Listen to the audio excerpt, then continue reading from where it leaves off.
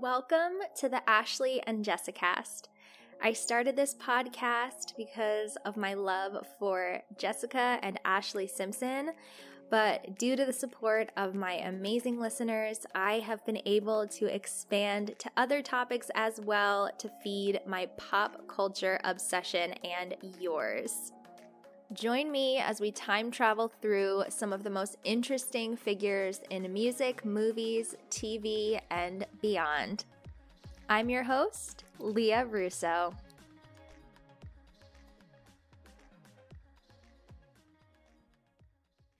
Hi everyone, thank you so much for tuning into another Lindsay installment. Oh my goodness, today we're going to jail. We have to go to jail with Lindsay. And if you're like me, maybe you knew that Lindsay went to jail, obviously, but you didn't know all the details surrounding it. I didn't even really know exactly what she went to jail for. I mean, I had an idea, but the actual charge I wasn't positive of. So I have combed through, oh my God, hundreds of articles and so much information. I am exhausted. I don't know how Lindsay lived this because I just, covering it, I'm like, I need a nap. I need help.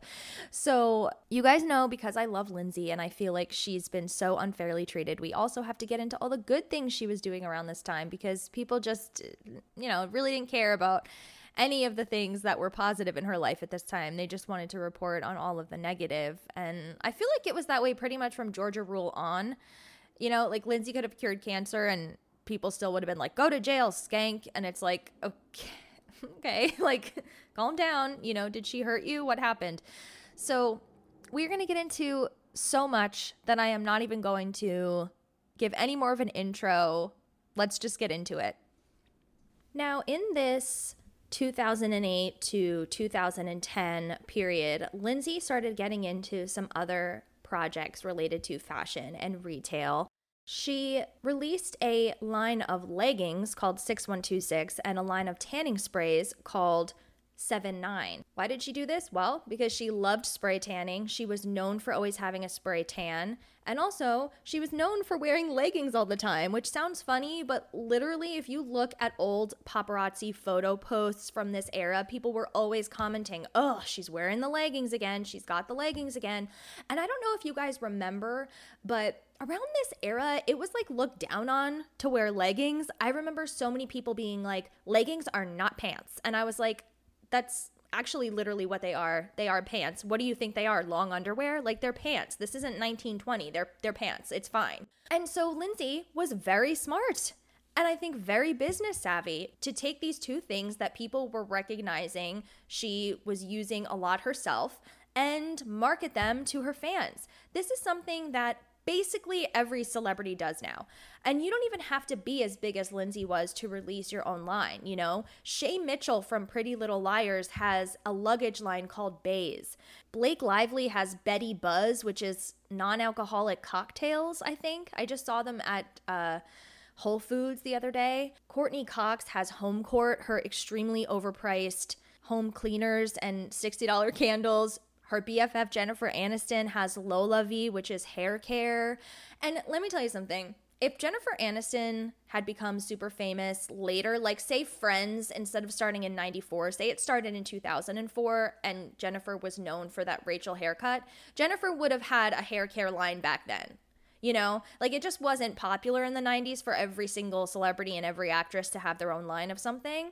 But imagine if she had gotten into hair care back then when her hair was all the rage. She would have been raking in the millions and millions and millions all these years from hair care, right? So it's like nowadays people actually kind of consider it to be foolish if you're famous and you don't use your fame to promote some kind of product, right? It's just par for the course. But in 2007, 2008, 2009, when Lindsay was developing and releasing these products, it really wasn't that common. It was innovative for her and it was brave of her, I think, and interesting that she made this choice instead of fighting so hard with Hollywood, like, let me back in, you know. She was more like, okay, I want to focus on some of my other interests. And her other interests involved leggings and tanning, which, like, same girl. And interestingly enough, looking back on articles and reviews of people who tried these products, by most accounts, they were actually good products and they did decently in the market. But unfortunately, because trouble follows Lindsay around, they didn't work out, which we'll get into why. And the other problem is that at this time, people just were writing off Lindsay left and right. They only would make fun of her. I mean, it was so hard to find people that were still on Lindsay's side. And like I said, because it wasn't that common for every actress and singer and whatever to also have a line of something, I think people were kind of like, what is she doing? Why isn't she acting? You know, she should be focusing on her sobriety. Why is she making a line of leggings? And if you don't believe me, here is a post that I found when Lindsay's leggings line was released in July of 2008. The headline says, "Leggings for whores." You know, because leggings are such a slutty product. It says, "I have to hand it to Lohan. She really thought about her day-to-day experiences while designing her new line of leggings. Take the model on the left. Built-in knee pads can really help a true slut out when she's in a jam. When you're in the back alley about to blow some cock for an 8-ball, you don't have to worry about looking for a piece of cardboard to put down to protect your knees. She is a genius. I'm sure there's secret pockets in her leggings to hide a Coke baggie, the morning after pill, and a tube of KY. Lohan and her models invaded Robertson Boulevard yesterday to shoot her line of leggings. They really should have taken their ass to Santa Monica Boulevard because the only bitches that might buy those leggings are tranny hookers. Scratch that. They buy their shit at the local stripper store." What? What is wrong with you? What is wrong with this person? First of all, totally not here for the slut shaming, and I'm sorry if I offended anyone using the word tranny. I know that's not appropriate, but I just wanted to read that to show the contempt, like the utter contempt that people had for Lindsay. I mean, she really was battling against the public in this time to be taken seriously on any level. So 6126 represents Marilyn Monroe's birthday of June 1st, 1926. The collection originated in summer 2008 with leggings only and then ended up actually doing pretty well. So it expanded into dresses, leather jackets, blazers, coats, mini skirts, pencil skirts, blouses, and corsets. It was also on track to then include a collection of handbags, shoes, and cosmetics that were supposed to be released in 2011, but unfortunately that didn't end up happening. Although I did see a bag online because this stuff is actually still available for resale on apps like Poshmark and Depop. I couldn't bring myself to actually buy anything, but I found a lot of it cute. Like, I feel like leggings are kind of hard to mess up, right? But Lindsay did try different styles. Like that extremely rude person said, she had some with knee pads. She had some with like different designs. She had shiny leggings, which are so popular now from brands like Spanx and Carbon 38. But at the time, you know, they weren't as common, and Lindsay put them out. And I actually really like some of her shiny leggings. So maybe I will end up buying them. But I also saw a leather jacket on one of the resale apps that I really liked. I saw a bag that was cute, and I think Lindsay did a good job with this. I really do. The collection was sold at stores such as Neiman Marcus, Nordstrom, Bloomingdale's, and of course, Kim Kardashian's Dash Boutique. By the way, I know it was probably just because Kim was trying to get all the press that she possibly could around this time. Like, we're in the era of desperate for fame, Kim. But she came out in defense of Lindsay pretty often. Like, anytime there was something really bad being said about Lindsay in the press, Kim would tweet something nice about her, which, yeah, might just be an attention grab, but it's, you know, she could have put out negativity and instead she decided to be kind to her. And I think that that's really cool. Made me like Kim a little bit more.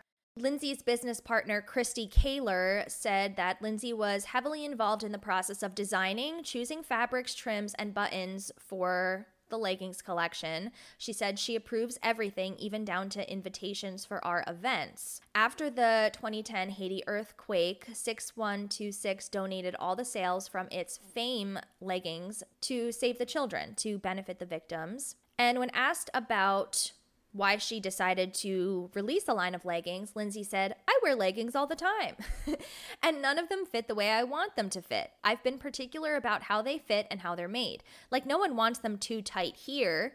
puts hand on waist, they pinch and give you love handles, but you want your legs to look thinner when you're in them. So there's a pair, my favorite ones are the Olivia, that literally just suck your legs in and you feel like you're losing weight, but I wanted the leggings to be comfortable and wearable at night. So I was like, why not make ones that are perfect for me to wear? I mean, I honestly think this is kind of genius. Like, I feel bad that this didn't work out because I love leggings. I love wearing leggings to bed. And she's right. You want those like soft, comfortable leggings that you can wear to bed, but then you want like the tight capri leggings that suck you in when you go to the gym. And then you want leggings that are like a little bit nicer if you want to dress them up and wear like heels and a leather jacket with it for a night out on the town. I'm about to release my own leggings line or something because I don't know. I just love this idea. So as we're going to get into a little bit later, Lindsay's life did start to spiral out of control again, and she was in and out of court, rehab, jail, etc. So in 2011, 6126 was not in a good place, and Lindsay was sued for $5 million by the manufacturer who made the clothing, who alleged her ongoing legal troubles were the reason for the company's demise. The clothing company DNAM alleges that while the Starlet's leggings line initially enjoyed some success at department stores in 2010, buyers eventually began to pull back because they did not want to be associated with Lohan's drug-addled image. I mean, you can't blame them, you know? Not only did the buyers not want to be involved with a brand fronted by somebody that was going through that situation, but also Lindsay was not available to promote the lines at all. In fact, we didn't see press tours for either of these lines, which I think is kind of silly because, I mean, imagine how great Lindsay would have looked with a head-to-toe perfect tan on Letterman or something, you know, talking about it. I mean, he would have made fun of her for having some frivolous tanning mist line, but still, you know, it would have been great to see her out and about doing appearances, but unfortunately, that just wasn't in the cards. So as I said, 6126 was originally launched in July 2008, and in April 2009, Lindsay released her line of tanning mists called 7-9, which is misspelled on purpose. Like, I hate when people misspell words for brand names. It's kind of like the Kardashian collection with the K. Like, it's the worst thing ever. I hate it. SEVINNYNE. It's like, and it's called 7-9 because those are Lindsay's favorite numbers. Like, okay, like what? So it was released in Sephora and on QVC on April 30th, 2009, and it was $35 for the Premier Tanning Spray. And again, Lindsay collaborated with her business partner, Christy Kaler, and her personal tanner, Laurette Simone, or Simon. I'm going to go with Simone because it sounds fancier. And they said, we made a gorgeous glow easy for all by developing and marketing 7-9 for Sephora and QVC. Actress Lindsay Lohan always sports a tan body with a golden glow, even though she naturally has a fairer complexion. Both against any skin-damaging tanning techniques, celebrity airbrush tanner Laurette and Lindsay teamed up to make a luxurious tanning mist that was once only available to Laurette's celebrity clients. The dynamic duo also hopes to encourage men and women to stay out of the sun and cherish their skin, and is giving a portion of the proceeds to skincare awareness charities. 7-9 is infused with goji berry extract, known for its powerful antioxidant properties, and Chardonnay extracts to help keep the skin hydrated. It is said to provide an even, natural-looking tan that is given in an easy-to-use, environmentally friendly aerosol can. That sentence alone, that description is so ahead of its time. That's some shit that you would hear today. You know, all the extracts and environmentally friendly and blah, blah, blah. Like, I'm telling you, Lindsay was ahead of the curve. Lindsay said, I have tried every tanning product on the market and worked with the best tanners in the business. When Laurette and I met, we thought it would be great to bring a quality product at a reasonable price to the market so everyone can enjoy a professional spray tan. They planned on expanding the tanning mist into many different beauty products. So again, Lindsay's ahead of the curve, you know, everyone freaking has a beauty line now. But unfortunately, that did not come to be because she was also sued over this. So there is this woman named Jennifer Sunday in Florida who claimed that she had developed this formula with Laurette Simone, who then stole it and released it with Lindsay. Do I have any idea if that's true or not? No. Of course, Lindsay responded over Twitter and said, no formula was stolen for 7-9. It's a woman looking for a payday. That's it. Christy Kaler also, of course, refuted the claims. But this woman, Jennifer, said that they had been trying to work out some type of deal to involve Jennifer in this. And then Larit was just like, peace, and went and released this with Lindsay. And so they were seeking some of the profits that were being generated by the product because it actually was doing decently in Sephora stores. I read a review from DerekPlease.com. This person actually used the tanning lotion when it was released and said, my first ever Sephora purchase was the lotion version of the 7-9 self tanner. It was awesome. It actually went on very dark so you could see where your tan would be. A little messy, but cleaned off easily. You blended it in until it disappeared. A couple hours later, you were much more tan. I love that because when I'm doing the self tanner, I hate when it goes on clear because you can't see what you've already done. And then once it settles in hours later, you see the splotches and you're like, oh, damn it. So they continue, Lindsay and her business partner were accused of stealing the formula from someone else, so Sephora removed it from stores. It's still available on eBay, but my beauty genius friend Heather Mariana doesn't recommend self-tanners that are more than 2 years old. Girl, not even 2 years old, 1 year, okay? Because I once used an old self-tanner that I didn't realize how old it was. That was interesting. I was green. I was like a dark grayish green color, so that was fun. Loved that. So yes, do not buy 7-9 on eBay, but you could check out and see if you want something from 6126. So one of Lindsay's other interesting ventures that she did around this time was she was hired by Emmanuel Ungaro to be an artistic advisor for his spring 2010 collection, which I think is amazing. Ungaro is a legit high fashion house that a lot of celebrities wear on the red carpet, and they have wonderful runway shows. And the fact that they asked Lindsay to work on a collection with them was huge. I'm sure she was completely geeking out. As I've said in other episodes, she really wanted to be a fashion girl. She was always popping up all over different fashion weeks. She had piles and piles and mountains of designer clothes. She really wanted to get into fashion in a legitimate way. She was expanding her 6126 line to have all different kinds of styles, and I think that this must have been a really exciting event for her. But unfortunately, she was completely trashed. Once again, the collection was mocked endlessly. And I want you to go right now and Google the collection because I want you to see what I'm talking about. I think this collection is so fun. I think it's so bold. It's very 8th grade. Like, which I mean in a positive way. Like, it's something that fun young girls would want to wear. There's a lot of hearts. They have these bandeau bras that have a sparkly heart in the middle.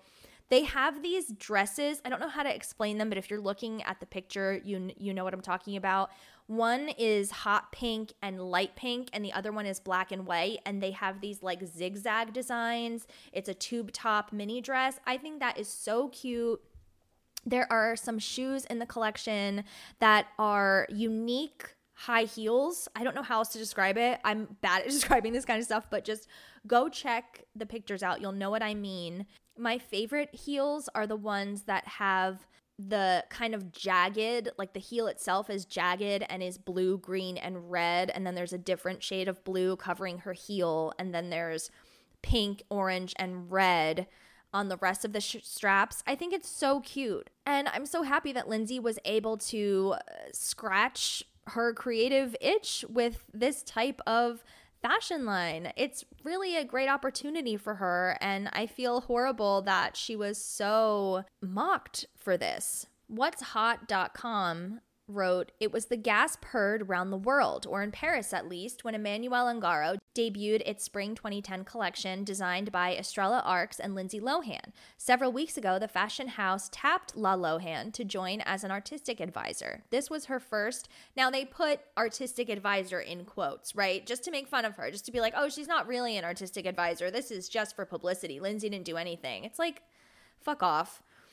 This was her first collection co-designed with new design chief Arcs, and the results were disastrous. Trashy dresses, heart-shaped nipple pasties, and sequined heart forehead stickers were just some of the highlights or lowlights.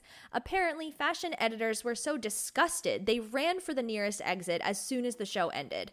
We wonder who they were designing for. Perhaps some of Lindsay's peers. But really, does anybody want to dress like that, really? Say really one more time, guys, by the way. Yeah, I do want to dress like that. I think these dresses are cute. I would wear them, honestly. And I love the look of just the bandeau top with the heart in the middle and then jeans. I think that looks so freaking cute. And I like the heart pasties. Like, the models are pulling them off. These are good models. They look great. Honestly, I really like this collection. I'm not kidding. I'm not saying it just because I love Lindsay. I don't even remember hearing about this, but now I'm looking at it and I'm like, damn, I mean, I'm sure Ungaro's way too expensive for my ass, but I would buy some of this. Lindsay did an interview with the Sunday Times in the UK. They traveled to Paris to interview her at her hotel. And at the time, Ellen von Unwerth was taking pictures of Lindsay. Iconic. Ellen von Unwerth is one of my favorite photographers, especially when it comes to Britney and Lindsay and Christina Aguilera too. The person interviewing Lindsay says, "The room looks like the aftermath of one of those Home Alone teen parties advertised on Facebook that then gets horribly out of hand. Chaos rules. Designer clothes are strewn everywhere, most of them from a sweep of the Emmanuel Ungaro boutique that Lohan made upon her arrival in Paris, walking away with an estimated 90,000 euros worth of free clothes." Ugh, yes, girl. See, like, ugh. Lindsay was still living the life at this point. Things are about to go downhill, but imagine flying to Paris to get shot by Ellen von Unwerth before you appear on the runway to present a collection that you just co-designed. And in between, you just get, 90,000 euros worth of free clothes. I mean, girl, what a fantasy. Shoes, makeup, jewelry, even a stray lampshade obscure the hotel carpet. Her passport is in here somewhere. She's been looking for it for days. Frankly, I'm surprised Lohan's got the energy to even raise a smile. It's been a trying week. She's in town for her new gig as artistic advisor to the once revered house of Emmanuel Ungaro. How much work that actually involved was revealed when her catwalk show was roundly drubbed by the fashion community the following day. As her new fashion sugar daddy, the CEO of Emmanuel Ungaro, put it, "They knifed us." Fashion sugar daddy, is that necessary? Like, I don't know. I get what they mean because, she's getting all these free clothes, but like, she doesn't need a sugar daddy. You know what I mean? At this point, Lindsay still has a good amount of money. Lohan brings notoriety, press, good and bad, and a worldwide audience to a house that has been on the skids for years. If that can be translated into sales, the brand's future could be secure. They won't reveal her pay package, saying only that it is quite enough. It's expensive. Given her unpredictability, it is also a risk. Her fragility, they say, has been factored in. It needs to be. To enter into Lindsay Lohan's orbit is to take a step into the unknown. People are so dramatic. Oh my God. One of the most notorious young women of the age, the thrice rehabbed star, has crammed more hard living into her 23 years than your average Rolling Stone has in a lifetime. Modeling and acting since the age of 3, she's better known these days for her cocaine busts, drunk driving offenses, and an intense love affair with the DJ Samantha Ronson. Her father, Michael, a former convict, accused her of being addicted to prescription pills and called for a public intervention. Her momager, Dina, defended her daughter, calling her a genius. I love Dina. Imagine responding to claims that your daughter is on prescription pills made by your ex-husband and you're just like, no, she's a genius. Anyways, the big question for anyone interviewing her is, will she actually turn up? Lohan had already canceled several interviews during her stay in Paris. The day before our shoot, I'm told Lohan has been rushed to the hospital with food poisoning. Lindsay and her hospitalizations, man. The night before, she'd been to a Mario Testino party and was hanging out with Daphne Guinness. Despite her fragile state, confirmation of our meet and shoot finally comes through just before midnight. Around noon, Lohan makes it out of her room and into the hotel lobby, late, bizarrely, because she wanted to tidy up her suite before we arrived. Yes, our pictures are the after shots. She's obviously tired, and her wet hair suggests that she's just woken up, but she is here. Why would wet hair suggest that she's just woken up? To me, wet hair suggests that you've just gotten out of the shower. So here's how they describe Lindsay. This is so cruel. You know what my biggest fear is? Sometimes I wake up in a cold sweat in the middle of the night, that I will be profiled in a magazine like this and they'll be nice to me to my face, and then I open it and they describe me in this strange way. Because these big magazine or newspaper profiles, they always describe celebrities in the strangest way. It's like you're not really giving me much insight into what it's like to be around this person. You're just being dramatic. So it says, wearing a ruched black Ungaro mini dress, thigh-high boots, a sequined black beret, and a large Chanel scarf, she'd treated her 15-year-old sister Allie to a shopping spree there earlier in the week. The first thing you notice is how tiny she is, and then what a large bosom she has. Her pale skin has been sprayed the color of a ginger snap biscuit, and the lines etched into her freckled forehead make her look at least 10 years older than she is. She orders an ice water in a voice honed by too many cigarettes and a lifetime of late nights. When she sniffs, which is often, she refers to her allergies. Despite all these signs of fatigue, she talks at a breakneck speed, racing through sentences and peppering them with California-isms. We know what they're suggesting there, right? I've always been really interested in, the fashion industry, and I have a great appreciation for designers and all the work that goes into one piece of clothing and how expressive it can be. Of her role at Ungaro, she says, "This is more personal to me. It is about who I am and what I want to say as a person through clothing." And then they asked her about the fashion show that she appeared on the runway at, and she said, "It was such a surreal experience, and I think I was emotional probably for that entire week. But when we walked out, it was a good feeling."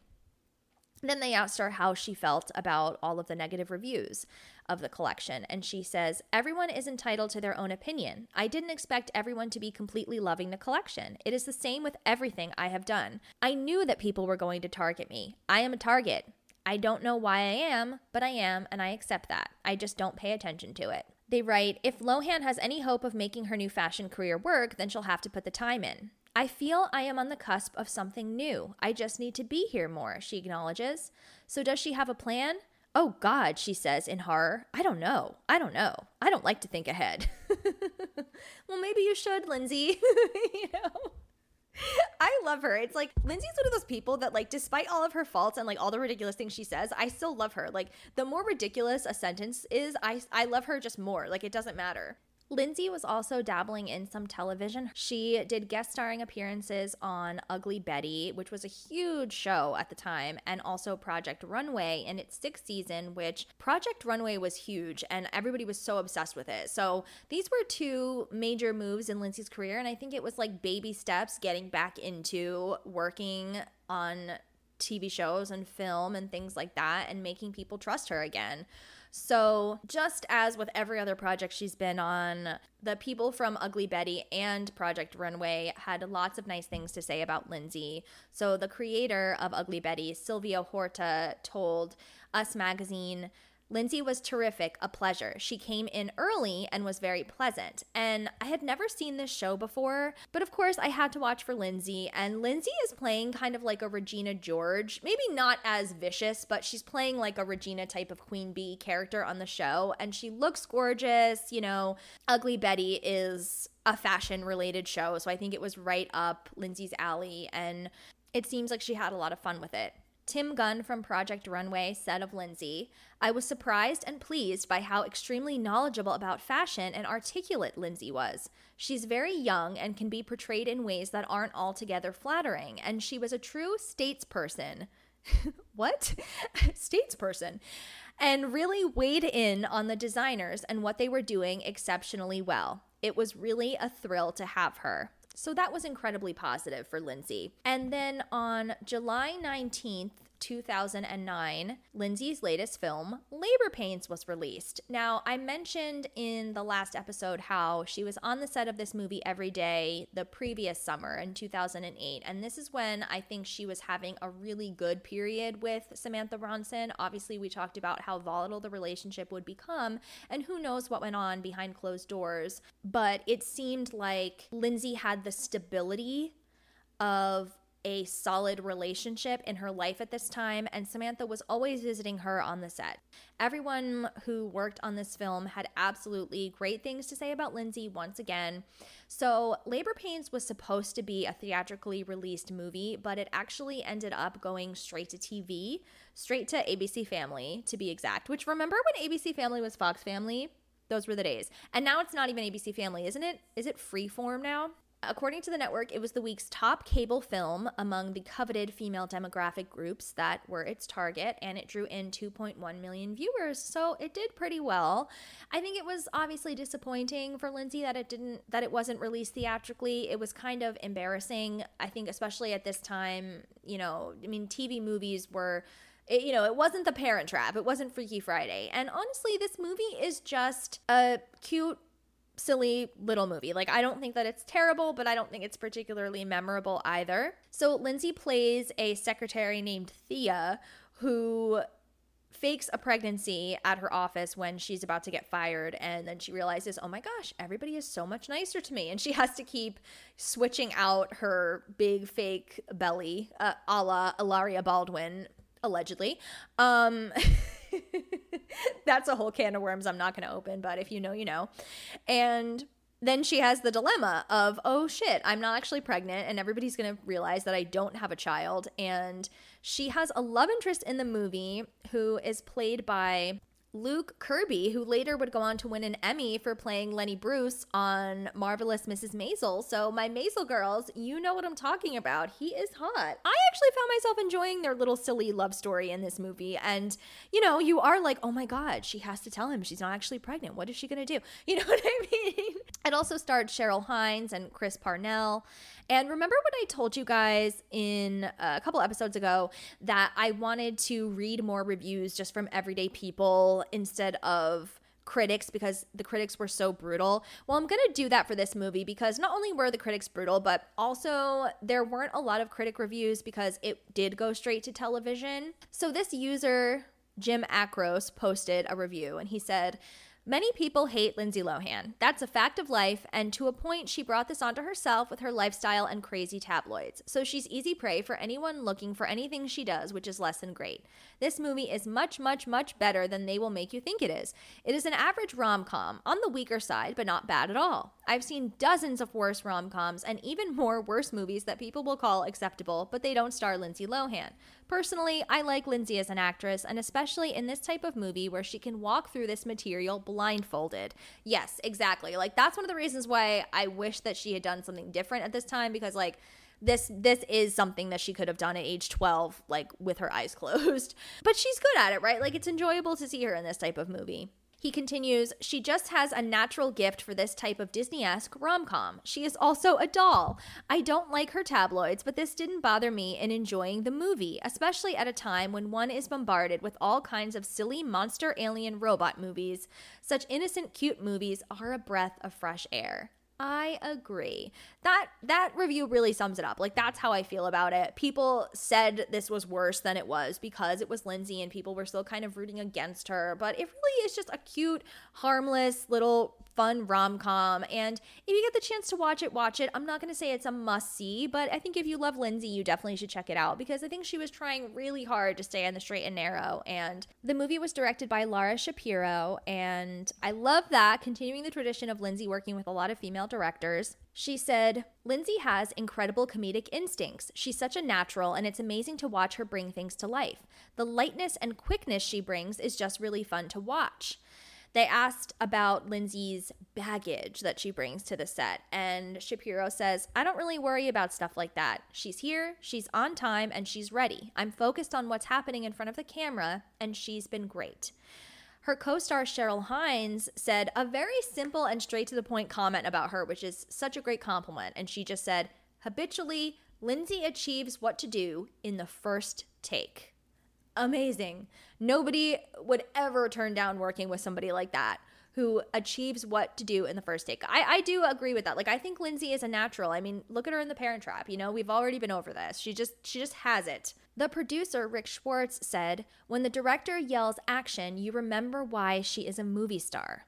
I want to find a role for her that crystallizes her career. I feel like I'm trying to spread the gospel of Lindsay." Same, Rick.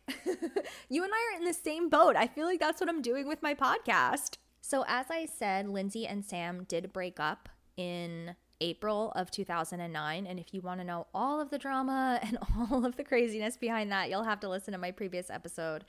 But they were seen together often for the rest of 2009 and 2010, really. However, because the breakup was so highly publicized and Lindsay was definitely getting the short end of the stick in terms of how the media portrayed her, which is to say they just portrayed her as crazy and a mess and devastated and dumped and all that kind of stuff. Lindsay took it upon herself, it was her idea, to do a Funny or Die sketch that was kind of just making fun of the whole situation. And I think this was absolutely brilliant. I think it was the perfect move for her to do at this time because everything was just so dark and so serious. And she just lightened the whole thing up. The director of the sketch, Eric Apple, said that Lindsay reached out to Will Ferrell's manager on a Wednesday about shooting a spoof. By Thursday, the team was pitching her ideas. On Friday, they had a script completed, and they filmed the 1.5-minute clip in under 2 hours that Saturday. Good for you, Lindsay. Like, let's move things along. Let's get this out. So it's a spoof of the videos that people make to put on their dating profiles, and I'll just let you guys listen to it. Hi, my name is Lindsay, and I'm searching for love. I'm recently single, I think, and I'm looking for someone who I can spend the rest of my life with, or at least the rest of my probation with. A little bit about me. I'm an actress, a singer, an entrepreneur, and I have single-handedly kept 90% of all gossip websites in business. I would define my personality as creative. I'm a bit of a night owl. I'm a workaholic, a shopaholic, and according to the state of California, an alcoholic, as well as a threat to all security guards if they work at hotels. And to put all those rumors to rest, I am not broke. I actually have over $400 in the bank and 20,000 Marlboro miles, which I'm very proud of. I'm looking for a compatible mate who likes a night out on the town, as long as he or she is driving, of course, likes ankle monitoring bracelets, and doesn't have family members quick to issue restraining orders. The perfect mate loves long walks on the beach, car chases on the PCH, antiquing, and passing out in Cadillac Escalades. So if you think you can handle a redhead with a little bit of sass, and by that I mean a redhead that's crazy, I mean, don't pretend like you don't know me. We've all read about it. We'll crash a few parties, a car or two, but at the end of the day, I promise you, I never lose my Google hits. Just my underwear. You can reach me at 612679. Or you could find me on the cover of Us Weekly because I'm so alone. That is genuinely funny, right?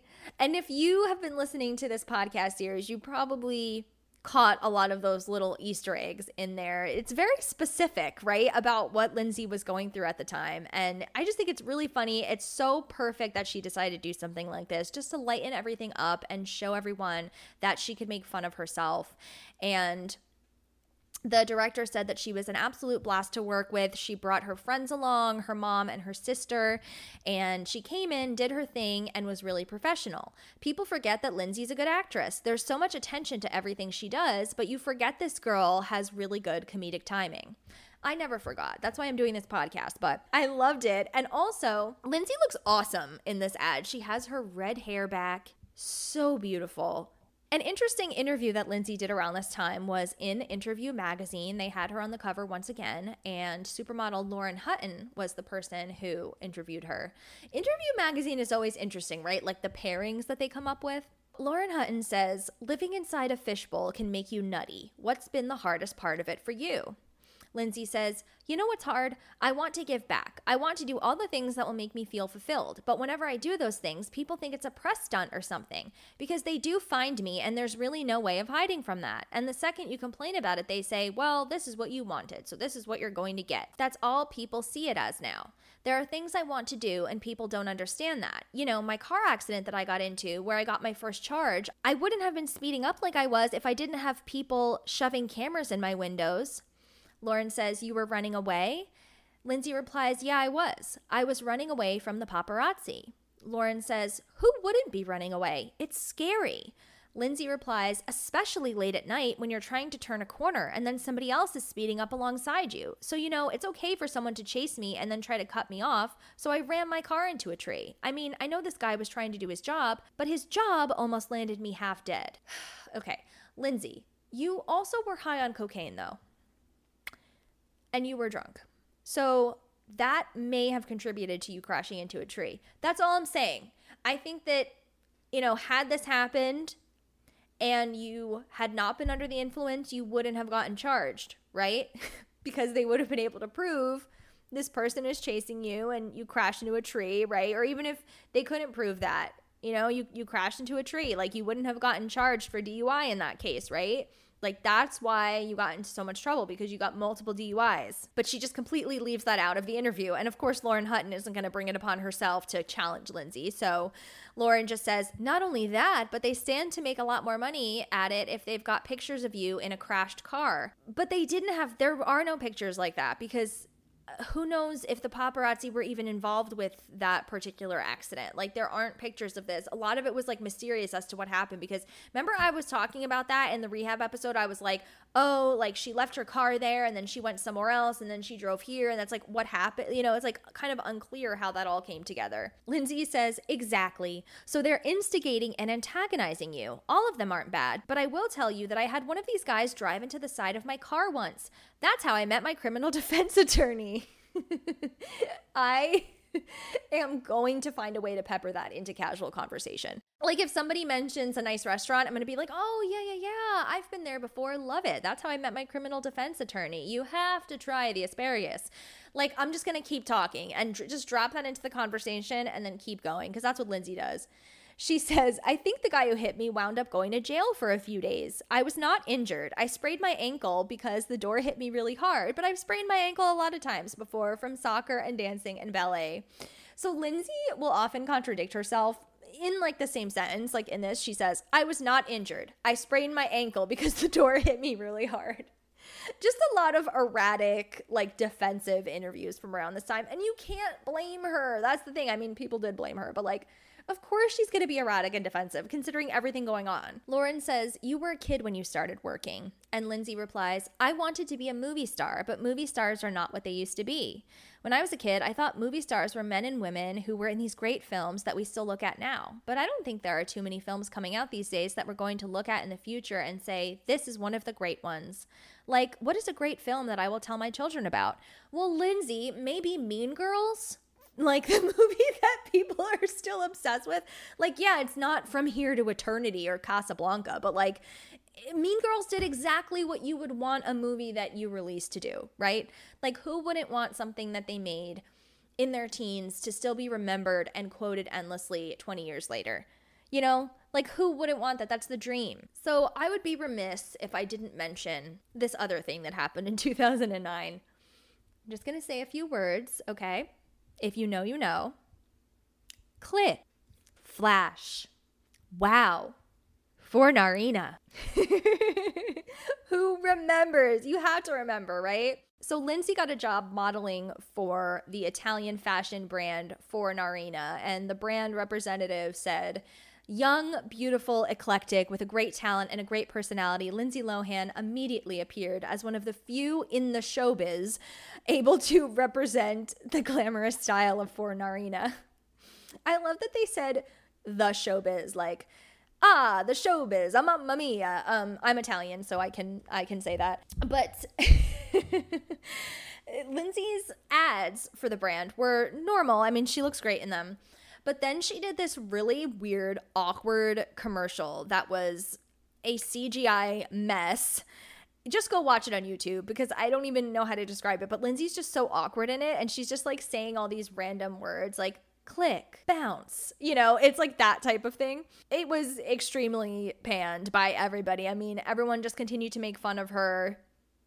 It was called ghastly. The NY Times called it cheesy and disturbingly bizarre. I mean, it's just, I had to mention it. I don't have, a lot to say about it, but it was just one of those funny moments where it was like, what's going on with Lindsay's career right now? Like, there's just so many random things happening. So early in 2009, it was reported that Lindsay was doing everything that she was supposed to do. She was doing her community service at the morgue.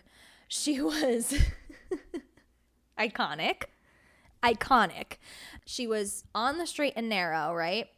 But on October 16th, 2009, her 3-year probation sentence from 2007 was extended a year because she had to complete her required alcohol counseling. Now, this is very important. She was having trouble making it to all of her alcohol education classes. She was supposed to go once a week, and that wasn't really working out. So Lindsay was an hour and a half late to the hearing, which how do you let that happen? I mean, I know addiction is a disease, but Jesus, an hour. What was she doing? Like, come on, Lindsay. The judge was quoted as saying, if somebody doesn't hurry up and get here, I might kill someone. She should be here by now. Yeah. Yeah, she should be here by now. I don't know how professional it is for the judge to announce that she wants to kill somebody, but this is Hollywood, right? So Lindsay's attorney at this time is Sean Chapman Hawley, who had been a part of O.J. Simpson's defense team. So Lindsay's thinking, this lady knows what she's doing. I'm going to be fine. And her lawyer explained to the judge that a miscommunication had occurred when Lindsay failed to notify instructors of her alcohol management class that she would be returning to class after she left the country for work. So Lindsay was supposed to go to these classes every single week, no matter what, like no excuses. And if there was some reason why she couldn't attend, you're supposed to be very formal about it. You have to like write a letter and submit it and get approved and all that kind of stuff. And Lindsay didn't do that. She was just like, oh, peace. I'm going out of the country. See you when I get back. Bye. And so the judge was like, no, girl, this isn't working. So she said, I ordered you into court today because I wanted to speak to you directly. I don't want to get any more notices that you might be in violation of your probation again. No warrants where you're thumbing your nose at the court. The judge ordered Lohan to get prior court approval the next time she leaves LA for work and warned that any failure to comply with the terms of her probation could lead to jail time. Then she said, I'm rooting for you to successfully complete probation. The only word Lindsay said in court was yes when asked if she understood all of the proceedings. A progress review hearing was then set for December 15th of the same year. So Lindsay was an hour and a half late to court, as I said, and, people took any opportunity to mock her and say that she was on drugs again or whatever. But I actually think in 2008 and 9, do I think she was using? I mean, she probably was, but I think that she was actually doing pretty well. Like, she was managing it and she was completing all of this work that she did with Labor Pains, Ugly Betty, Project Runway, 7-9, 6126. Like, she was doing well. She even did that collection with Ungaro. Like, she had things going on in her life that did not revolve around drugs and alcohol. And she was doing everything right regarding her probation, except for this issue with the alcohol education class. However, Michael Lohan was speaking to the press constantly, especially in late 2009. So he kept talking to the press and saying that Lindsay was on prescription medication, that she was addicted to it, that she was abusing it, and that he wanted her to go to rehab. He just kept saying, like, I want my daughter off prescription medication. That's it. If she goes to rehab and she stops using, I will stop talking about this. But until then, I will not stop talking about this. And I don't know, like, you have to consider what he's saying here, right? Because part of Lindsay's probation was drug testing. So, like, if she is passing her drug tests, then, and you can pass drug tests if you're on prescription meds, right? Like, even if you're abusing them, you can pass a drug test. So, like, yeah, she might not have been on cocaine or drinking when she took these drug tests, but maybe she was abusing prescription pills. Now, I'm not saying that he is the most reliable source, okay? I'm not. Like, he could have been lying, but I also don't think that is it far-fetched to think that Lindsay was abusing prescription pills, Dina would fight back on everything that he said all the time. And one of those statements read, Michael Lohan needs to focus on being a parent, paying child support, of which he is 6 months behind, and making up for all the years he was an absentee dad, and stop going on national television talking about his children publicly. Michael admits, look, I know that sometimes in the past I've said things I shouldn't have, but right now I have to help my child. I want my daughter off prescription medication. She never needed it in her life. I'm not going to watch my daughter die. Hate me now, but you would love me more later because I'm going to turn her life around. In November 2009, Michael released private tapes of phone recordings of Lindsay, and she sounded extremely wasted in them. She was slurring her words. It's impossible, or almost impossible, to tell what she's saying. There are captions on the video where she's saying that she needs help, and she's crying her eyes out. She sounds really pitiful. She doesn't make a lot of sense. And then she goes on to say, no one cares about me. It's about how they feel, not how I feel. It's not about me. It's never been about me unless I fight for it. Dina is also on the tape and is quoted as saying, time is running out with this kid. I know. I'm her mother and I feel it and I'm scared. You don't even know what I'd go through trying to get her into rehab and stuff. She'd like punch me in the face, kick me out of the car. You don't know the shit I went through trying to get her an intervention by myself. It was very difficult. She's really sad and really hurt and really despondent. I told her not to go to LA at 18 and she did. I couldn't leave these other 3 to go get her and it was like a mess. So I actually haven't heard this tape. Like, I can't find it. If you can find it, I don't know if I even want to hear it. But people were kind of split on this. Some people were like, oh, this is pitiful. He's just looking for attention and fame. How can he release these personal things? You know, he's embarrassing Lindsay. And then other people were like, oh, shit, this actually seems like Michael is finally stepping up to the plate as a father. And he feels powerless. So the only way that he can get everybody's attention is to make these private things public and try to get Lindsay off these drugs. Now, of course, Dina and Lindsay were denying that Lindsay is on drugs. And they're saying these tapes are like years old. Why is he doing this? Why is he using these right now? Lindsay's fine. Everything's fine. So Michael said, I admit I'm being a bit selfish in releasing the tapes, but I'm tired of being lied about. I'm tired of Dina and others making me out to be someone I'm not. So now I'm going to prove to the world who the real liars are. I don't feel that he has to say that. You know what I mean? Like, I feel like he's the type of person that even when he is trying to do something good, he ends up like taking it too far and shooting himself in the foot. Dina said, the tapes were from a long time ago, and for a father to stoop this low is unforgivable. My husband has been in and out of jail for 10 years. My children and I gave him a chance to get to know them again, and he clearly blew that chance. Michael responded and said, as far as Lindsay is concerned, if she goes into a rehab, I will stop. But if the lies continue and the prescription drug use doesn't stop, neither will I. To begin with, I have been trying for a year to help Lindsay with her problems privately through Lindsay, her mom, her attorney, and even her new attorney and the courts. I have the records to prove it, but when that didn't work and the calls I was getting from Dina and Lindsay needed immediate action, it was recommended for me to go public like Martin Sheen and others did in order to put pressure on Lindsay. I wasn't going to let people hear Dina's drunken rants about Lindsay, and I certainly wasn't going to let people hear anything about Lindsay. But now that Dina and Lindsay continue to lie and deny their problems and even make up stories about me, now you will see and hear Lindsay's calls and texts. I am not the liar, they are. Hopefully then they will realize how deceptive and in denial they are and finally realize that lying and denial are part of their addictions. I am sorry I had to take this route, but I have tried and tried to help Linz, and I have been lied about long enough. So Michael kept his promise and he kept on releasing tapes, and one of them actually is very interesting because Dina is on the phone with Michael and she says that Lindsay was dating Heath Ledger when he died. I don't know if you know that, but I know because I would drop her off and they were friends. Very, very close, okay? His death was a terrible shock and devastated Lindsay. Dina continued, because when she's drunk or takes an Adderall with it, she will do something like Heath Ledger did in a second without thinking.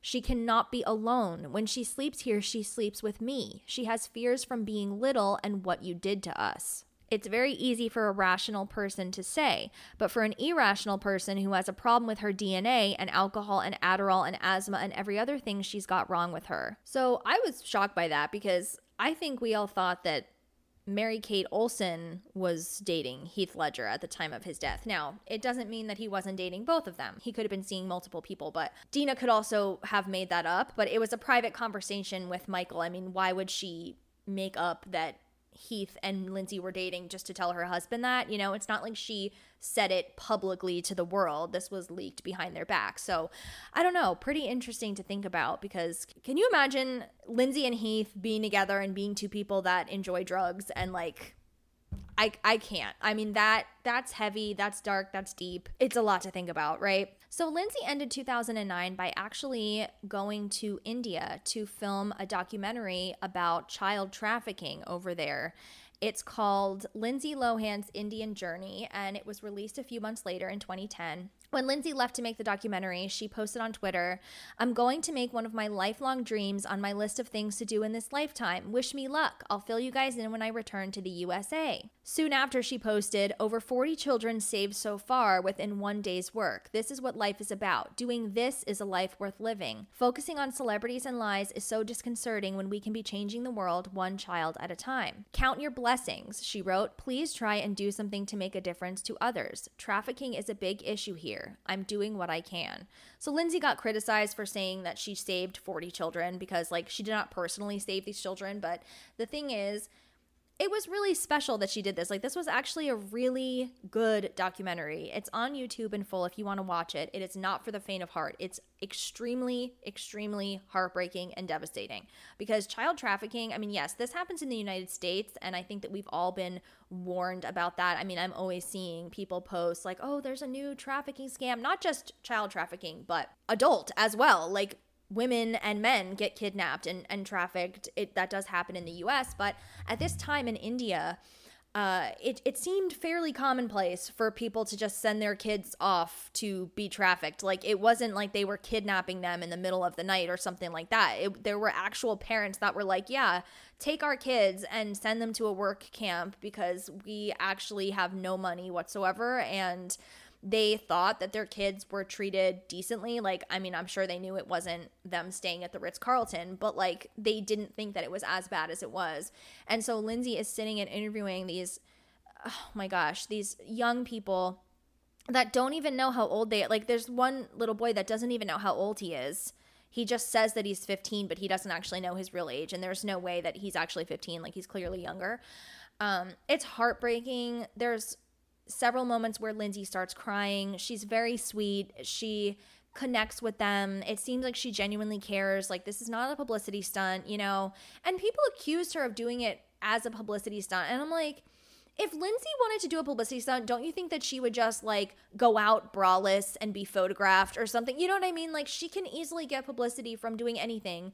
Don't you think that flying to India and actually going into these places and meeting with these people, that's a little more effort, like, you know, than people normally put in for a publicity stunt. There's one scene in particular which is just so, oh my goodness. Lindsay interviews this young woman who was trafficked, and when I say trafficking, it's not all sex trafficking. Like, some of it is just they work and they're given jobs and they're paid like extremely small amounts of money and treated horribly. But this girl in particular was sex trafficked, and she got pregnant after a month. Only a month working, she gets pregnant. She wanted to have an abortion. They wouldn't let her. She ended up having the baby.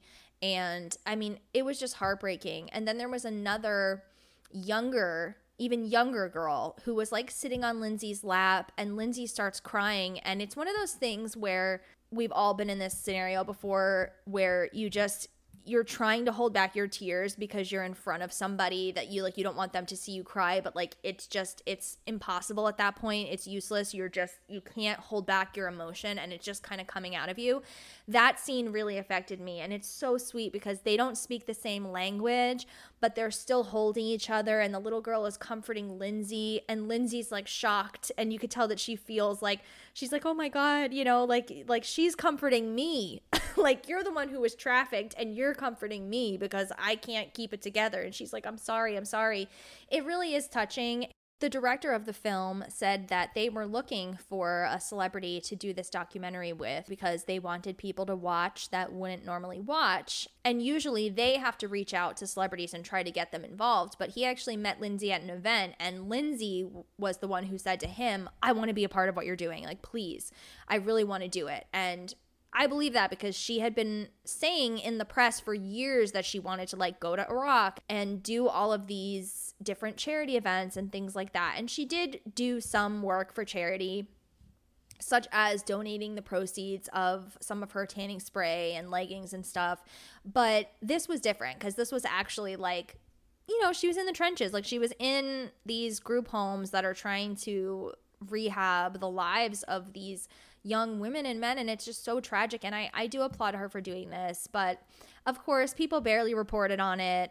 It premiered on the BBC, and apparently it didn't have the highest ratings, so people just like knocked Lindsay for it. And the weird thing is, critics were like so hard on her for this, and it's so stupid. It's like, this woman is just trying to like bring attention to something that is really, really important and has to stop, and you're criticizing her. Like, it's just so stupid to me. There was even this terrible person named Sam Wollaston from The Guardian who wrote this letter in first person as Lindsay. I'm not even going to read the whole thing. It's so pathetic and stupid, but I just want you guys to get a feel of like how hard Lindsay was trying to like get on the straight and narrow and do the right thing. And no matter what she did, she was endlessly mocked. So he wrote, "Hey everyone, I'm Lindsay Lohan, and this is Lindsay Lohan's Indian journey. India's like this crazy place in maybe Asia. The people are so cute and real skinny. Also, they're mad drivers like me. Maybe they all do tons of cocaine too. But this isn't about drugs or driving for once, or who I'm dating or not dating. It's about child trafficking, which is this massive issue out here. Some of these kids are sent to work when they're so young, which I can relate to because I started out working as a child model aged 3 and got into movies when I was 11. I can like so totally understand where these people are coming from. The rest of it is just despicable. And it's so, it makes me mad because Lindsay actually does say that she has something in common with one of the young girls that was trafficked, but she says that because the girl says that she wants to sing and dance and she likes performing, and Lindsay's like, oh, we have that in common. Like, it's really cute. Like, it's a very sweet thing that she did this. It's a good thing that she did this. And you know what? Even if Lindsay didn't give a shit about these people, which she clearly does, she's sitting there like sobbing, but even if she didn't care, it doesn't matter because guess what? She did bring attention to the issue. I never saw this before. Like, I mean, I had some idea about trafficking in the world, not specifically India, but, you know, obviously I know that this is a problem in our society and on our planet, right? But I never would have watched this. Like, I wasn't looking to watch a random child trafficking documentary, but I did turn it on. Why? Because Lindsay was in it. And that is the exact goal of these directors and producers. So I consider the film to be a success, and I do encourage you to watch it.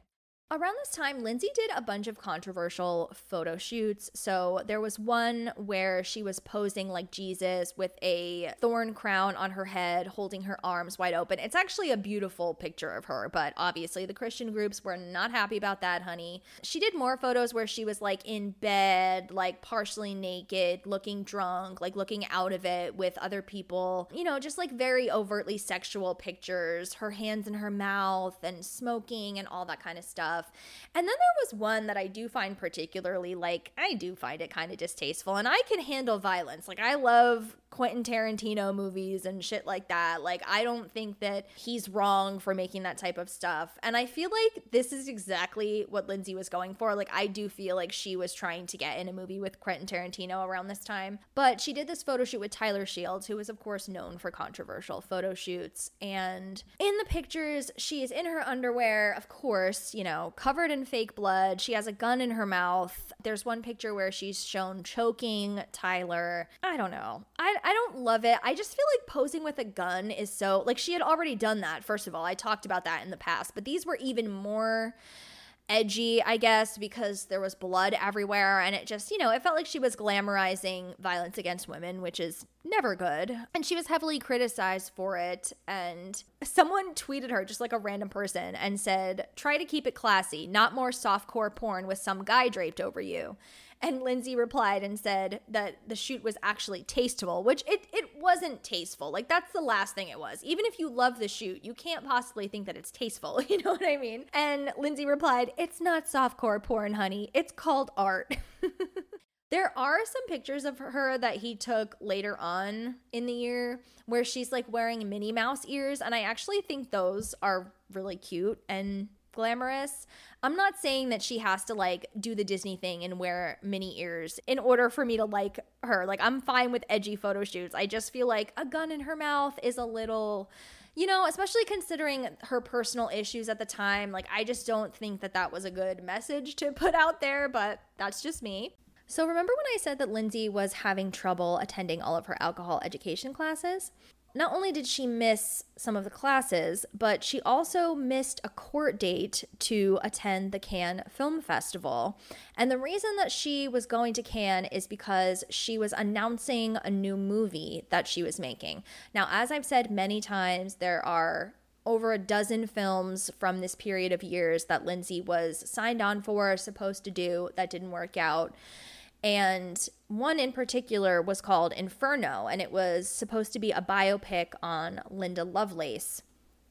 And it was highly publicized. Tyler Shields even did a photo shoot with Lindsay as Linda Lovelace, where she's laying on a bed with the Linda hair and everything. And there's like 4 men standing on the side of the bed about to unzip their pants. Like, you know, again, very sexual. It was also reported that Lindsay had agreed to appear full frontal nude in the movie. And, you know, Linda Lovelace was a famous porn star from the 1970s. So this was definitely kind of going along with Lindsay's edgier image that she had been representing, not only with her behavior, but her photo shoots and things like that. So she was super excited about this movie because it was a starring role that she could really dig her teeth into. It wasn't like Labor Pains, you know, just a little rom-com or something. This was something where she was really going to be able to like act her ass off and do all of these things that people had never seen her really do before.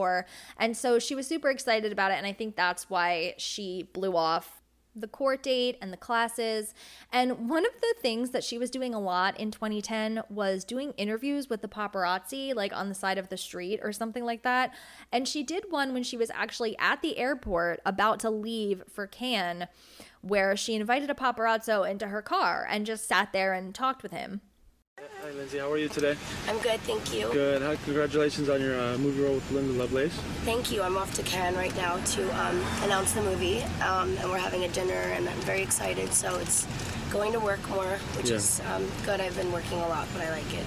And I just finished some more traffic school, so I've been in compliance, which is really good. And my court date is coming up this week. Good. Are you a little nervous about your court date, or you think everything's going to work out fine with that?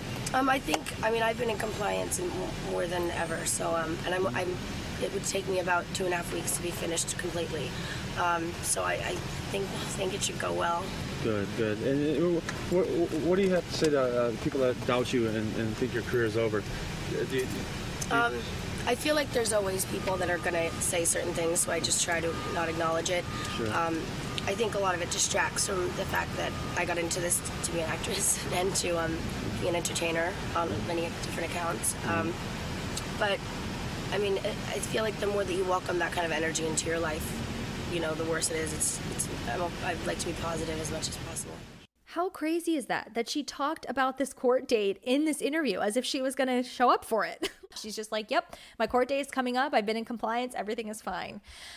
Everything was not fine. So on May 20th, her probation was revoked and a bench warrant was issued for her arrest.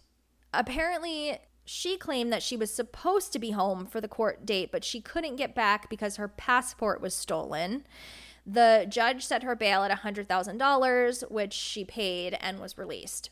On May 24th, she was fitted with another alcohol monitoring scram bracelet and ordered to refrain from drugs and alcohol and undergo random weekly drug testing as part of the conditions of her bail. She did this photo shoot with Ellen von Unwerth for GQ Germany in lingerie, and she's wearing the bracelet in the photos. Like, she can't take them off, you know, she can't take it off. She's not allowed to take it off.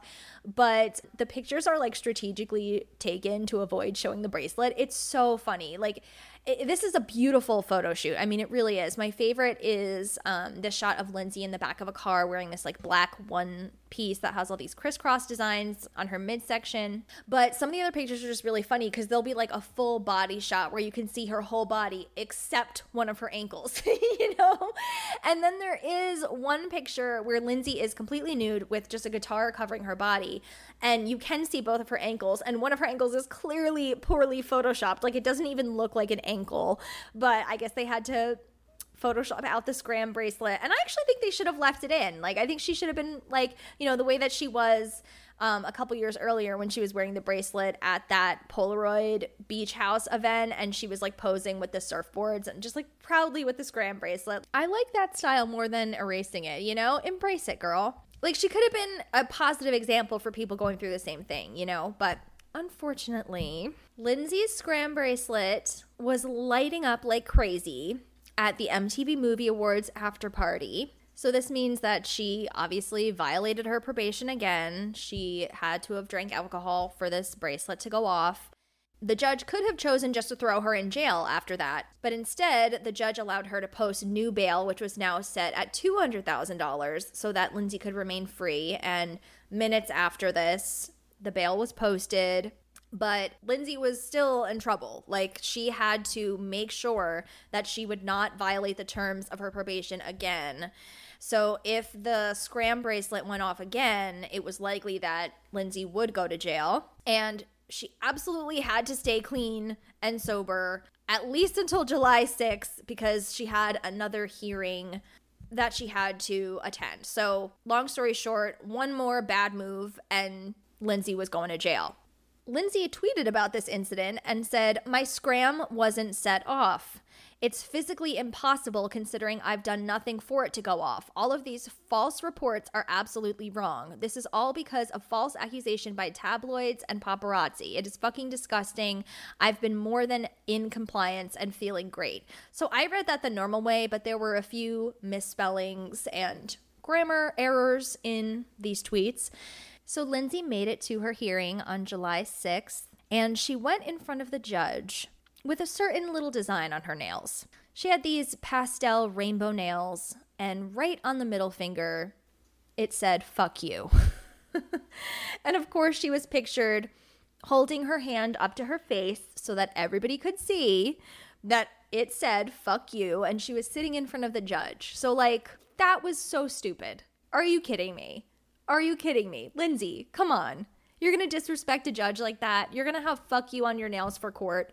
And of course, like, her lawyer defended her and said that the writing on her nails was so minuscule that you never would have been able to see it. The judge never would have seen it. So Lindsay didn't think anything of it, except that they had a telephoto lens taking pictures of her. And so therefore it was captured, but she didn't do it to disrespect the judge. And it's like, maybe as a celebrity who's been chased down by paparazzi and followed and had many, many, many pictures taken of her with the telephoto lens, maybe Lindsay should have put two and two together and said, they're probably going to take high definition pictures of me in court. You know, all eyes have been on me for years now. But of course, I don't know, maybe these things don't go through her mind, but whether she did it on purpose to disrespect the judge or she just in general was in a "fuck you" kind of mood and got those nails and didn't think the judge would see it, the world will never know. But Lindsay pled her case in front of the judge, and this was really serious. Lindsay was facing actual jail time, you know, not 84 minutes like she had served in the past, but she was facing actual jail time. And I think that Lindsay really did not think that she was going to get sentenced to jail. And so she pleads her case to the judge. She starts crying, explaining that she thought that she was doing everything that she was supposed to be doing. And even though she missed classes, she was trying to make them up, and she thought that she was allowed to do that. And if anybody had told her that she wasn't allowed to, you know, skip a couple weeks of classes and then to make up for it, take like 3 in a week, then she would have done something different, but she didn't know.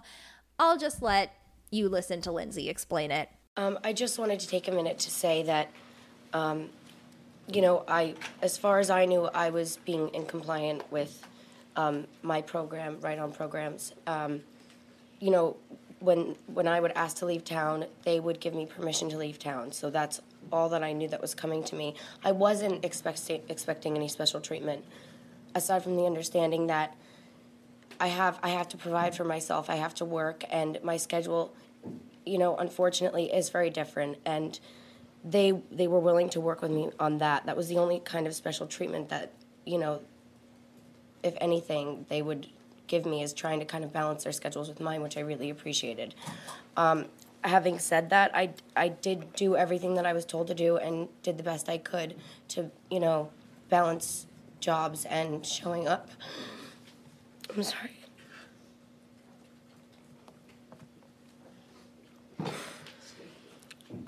Give me 2 seconds. Absolutely.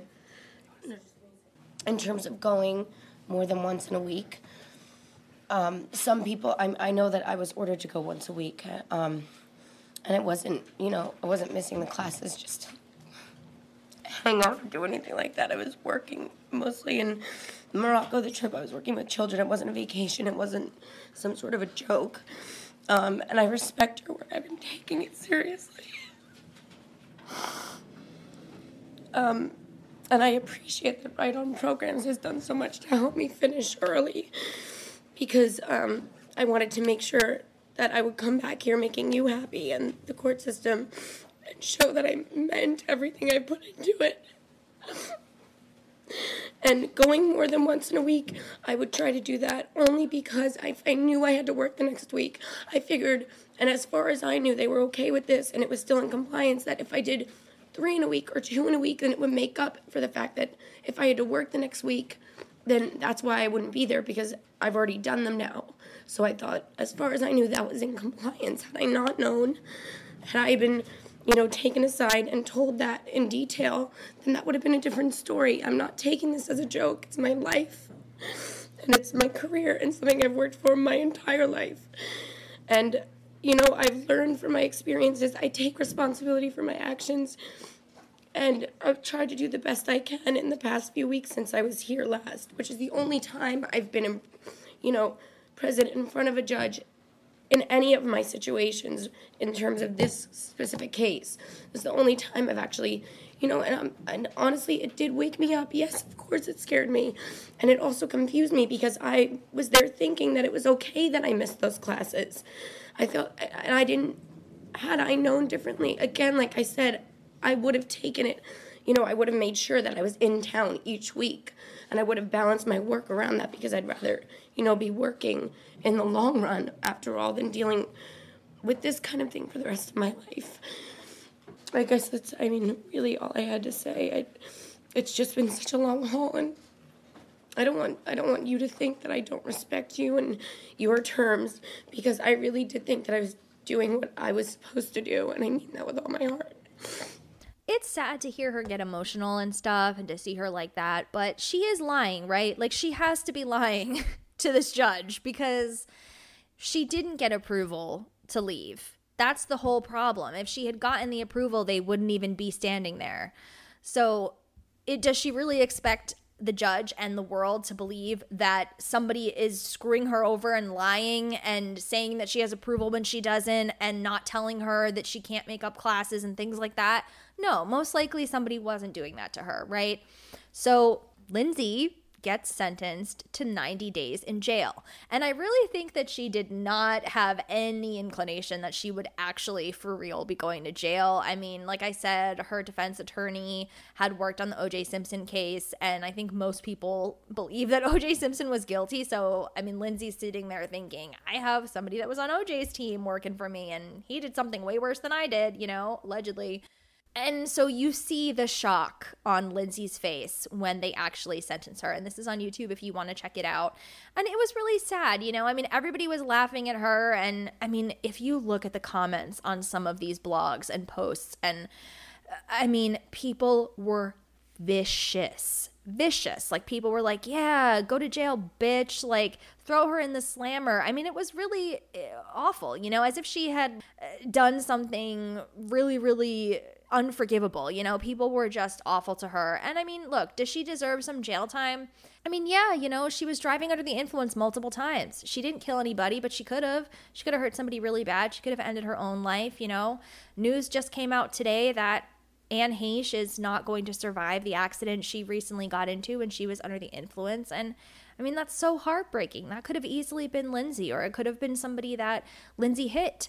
She was very, very lucky that she only got away with 84 minutes in jail. And they asked her to comply with their terms of her probation, and she did not comply. It's as simple as that. So she was sentenced to 90 days in jail, and everybody knew that she wouldn't actually serve a solid 90 days, but still that's terrifying for Lindsay. So not only was she sentenced to jail, but it was to be immediately followed by 90 days of inpatient rehab. And the judge could have sent Lindsay directly to jail after the hearing, like literally just leave the courtroom, get handcuffed, and go directly to jail to not collect $200.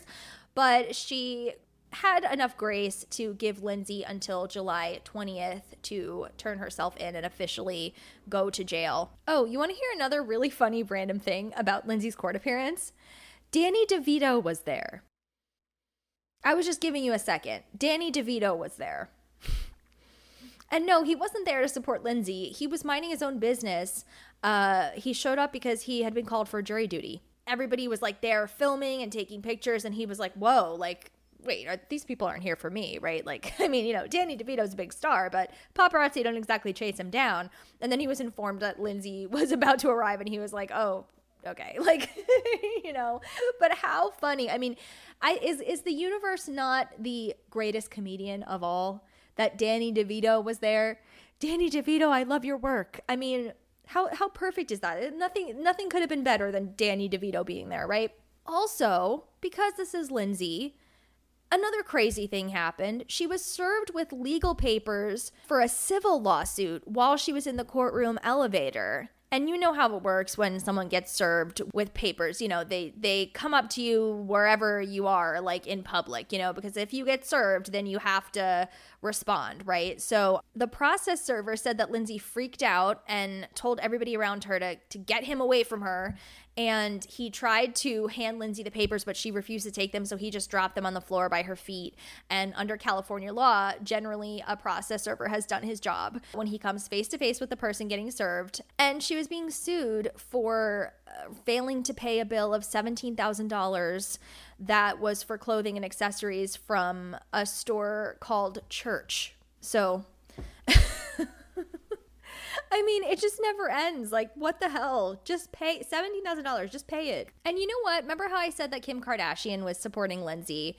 I actually really appreciate this because everybody was being so cruel to her. Kim tweeted, @Lindsay Lohan, love you. Everyone, please send LL your sweet prayers. You never know when someone really needs it. I think that is a lovely thing to say. Michael Lohan was in the courtroom that day, and after he left, he made a statement saying, I had a feeling that Lindsay might go to jail, and I wanted to be there for her, but I wanted to be there, more importantly, to submit the letter to the judge in hopes that she would just give her rehab, which she did consider, and I appreciate that. But at the same time, Lindsay is not a criminal. She is a woman with a disease. She really is. She needs help. She needs medical attention. It's a horrible experience, he says. Of course, he has been to jail before, so he knows. 23 hours a day, she'll be locked up. I'm going to get her out of that cell as much as I can. So soon after this, Lindsay's lawyer quit. She was just like, I can't handle this. But the judge refused to release the lawyer from the case. So Sean Hawley just had to suck it up. And Michael actually commented and said, Lindsay probably just snapped at her and she got mad and left. And I'm just like, who would want to deal with all of this though? Like, yes, I'm sitting here defending Lindsay. I do love her, and I do think that, I have valid reasons of why I defend her and stuff. But would I want to legally defend her in court? No. On all the gossip blogs, they do this thing where they'll name big celebrity events, which is a reference to Watergate, the whole Nixon scandal. This one was called, and at first they were just called like Britney Gate and Paris Gate and Lindsay Gate. But then, multiple historical events happened with each of those women, and you needed specific names for each one. And one I saw for this specific incident is Get In Loser, We're Going to Jail 2010. But I personally prefer, my favorite is I Know Who Jailed Me. That's good. I know who jailed me. That's funny. Like, I love Lindsay, and this is not a funny scenario, but like, that's funny. You can't deny comedy. On July 7th, it was reported that Lindsay failed multiple drug tests. She was actually allowed to take the drugs that caused the positive results. She was prescribed them. One was an opiate that is a high-risk medication for addiction and dependence. So maybe don't prescribe Lindsay Lohan a high risk for addiction and dependence medication. There's nothing else you can give her. That pisses me off. I'm not a doctor, so whatever. But it says that it can cause respiratory distress and death when taken in high doses or when combined with other substances, especially alcohol or other illicit drugs such as heroin or cocaine. I wonder why we have such a horrible opioid crisis in this country. Come on. Lindsay is so lucky to be alive. She also failed the drug test because she was taking Adderall. And the report written about this says the defendant indicates that she has been on the same prescription medication for as long as she can remember. What? For as long as she can remember? That's a long time. That's disturbing. So this lovely woman named Andrea Pizer wrote an article for the New York Post. And in response to Lindsay having the nail that said, fuck you, Andrea wrote, no, Lindsay, it's time for you to F yourself. Enough.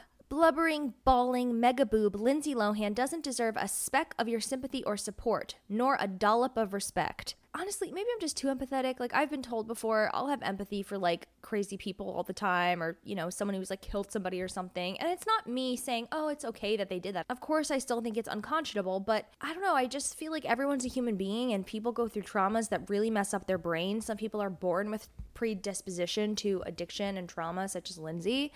And I don't know. I can't really think of many people who don't deserve a speck of my sympathy or support, nor a dollop of respect. I can't think of anybody that I would say that about. I don't know, Hitler? You know what I mean? Like, it has to be somebody so terrible and awful that you just can't even wrap your mind around having empathy for them in any way, you know? And Lindsay's far from Hitler. I mean, it's just the amount of vitriol that was thrown her way is so silly. She continues, what Linz desperately needs is a swift kick in the teeth, a foot in the backside, and a broom with which to clean up her many messes, which I would not touch with a full body condom. Charming, Andrea. She's finished. Over. Once she was a role model for young ladies, the fresh-faced child star who entered our living rooms and movie theaters with heaps of promise and every opportunity known to man and the creator. Now she poses a dangerous example to girls everywhere, proving that with enough money, fame, and drugs, one never has to take responsibility for one's behavior. That's weird, because she was just sentenced to 90 days in jail. So I feel like it's kind of a good message to send to young girls, like, hey, if you drink and drive, if you do coke and drive, you're going to go to jail, so don't do it. These days, she resembles something dragged in on the bottom of my shoe. Not really. Honestly, Lindsay was still looking gorgeous. Okay, maybe she wasn't the fresh-faced Katie Heron anymore, but, you know, she was looking a little tired, you know, but she was looking good. She's gorgeous. Give it a rest, Andrea. I don't like this lady. Even in LA, a town of second, third, and 23rd chances, the pathologically spoiled, drug-addled skank finally went too far, which is saying a lot in a place where a judge kissed up to girl beater Chris Brown and a jury actually freed O.J. Simpson. Drug-addled skank? What's wrong with you, Andrea? Like, who hurt you? What happened? Because first of all, I never call another woman a skank or a slut or a whore or anything like that. Like, even if a woman slept with my husband or something, which I'm not even married, but if that happened, I still wouldn't even call her a whore. Like, I don't like that. You know what I mean? I don't feel like women need to say that about each other. It's actually like the Mean Girls quote from Tina Fey's character when she says, you have to stop calling each other sluts and whores. It just makes it seem like it's okay for men to do that. Lindsay has been running roughshod over drug, drinking, and driving laws almost as long as she's been alive, thumbing her nose at court-ordered counseling while blaming everyone, counselors, handlers, boy-girl lovers, even her miserable father, for her epic failures as a sentient human. She did blame other people when she was pleading her case to the judge, that is true. As a final result, she came to court on Tuesday with her left middle fingernail stenciled with the height of obscenities. Fuck you. I wouldn't say fuck you as the height of obscenities. I really wouldn't. Fuck you is pretty standard. Which Lindsay aimed squarely at the judge, spectators, and the planet in general. It should have been aimed squarely at Lindsay herself. Enough already. If Lindsay can't read, which is seriously in question, why is that in question? The early 2000s, and this is not even the early 2000s anymore, this is 2010, but during this era, it was so common to pile on a woman.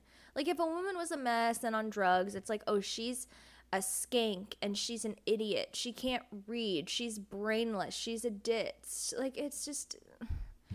Lindsay never was, like, exceptionally stupid or anything. Like, she, Paris Hilton, Jessica Simpson, even Britney made some comments that were, like, very silly and stuff. But I feel like Lindsay didn't really have a lot of those, She didn't have, like, a chicken of the sea moment. I suggest she get someone to recite for her the Department of Labor statistics that reveal that 54%, more than 1 in 2 of adults under age 25 are unemployed. That means lots of people of Lindsay's precise age would maim for a single day spent enjoying the perks and opportunities she routinely tosses away like yesterday's love interest. Do you not understand what addiction means, Andrea? Like, if Andrea was a man, I would say she has a small dick. I don't know what the equivalent is of that for women, but this has very tiny dick, like micro penis energy, this whole article. If anyone out there doesn't know any addicts, I've talked about this before. I have a lot of addicts in my family. Some are currently active addicts, I have a family member who recently found a place to live, was homeless for a while, You know, this is someone that we've all helped a million times. None of us could give this person money again. It was just not going to help because at some point you're enabling, you know? And so this person was homeless for a while. It was devastating. It was heartbreaking. It's somebody I care about very deeply. But it doesn't matter that other people would kill for your job. That's not something that your addiction cares about. All your addiction cares about is, I need to get high, or I need to get drunk, or I need to overeat, or I need to go have sex right now, or whatever. You know, you see my strange addiction, they eat the couch cushions. That's how sick addiction is, that people eat couch cushions, okay? And you're saying that she just tosses it away. No, she doesn't toss it away. Nobody wants to be an addict, okay? So yeah, some people want to party and have fun, and they also want the world to drift away when they get high, and they want to forget their pain and forget their problems. But nobody wants to be an addict. Nobody wants to be a mess. Nobody wants to be in court. Nobody wants to be crashing into a tree. This is not voluntary. I hate when people act like addicts are just so, you know, they're just so flaky, you know, they miss everything because they're always drunk. It's like they don't want that. It's like every day when they wake up and they're shaking because they have to take a drink in order to function, they're not saying, oh, I can't wait, this is so much fun. I love being reliant on this. You know, this person is just so blind. All they see is a celebrity that's been handed everything and is just tossing it back. And that's not really the case. And I think that's one of the reasons why there was so much vitriol sent to Lindsay, is because in this country especially, people just value fame and money over everything. It's like if you become famous, everything else in your life doesn't matter. You're famous. You're famous. You've done it. You've done it. You've reached the top of the mountain. Oh, you're rich? You can't complain about anything. Sorry. And while I acknowledge that it is better to cry in a beautiful mansion or a lush hotel suite rather than a shack or homeless on the street, I do not think money can buy you the things that Lindsay was trying to heal by self-medicating with drugs and alcohol. It can't, you know? It's just not possible. So I ask you to have empathy for Lindsay and Anne Heche, you know, people like that, you know, a lot of people are saying, oh, Anne could have killed somebody else, you know. Of course she could have killed somebody else. Everybody knows that. No one's denying that it's wrong to drive under the influence. I said it myself. Lindsay deserved jail time. She did. And if Anne Heche had survived, she would also deserve jail time.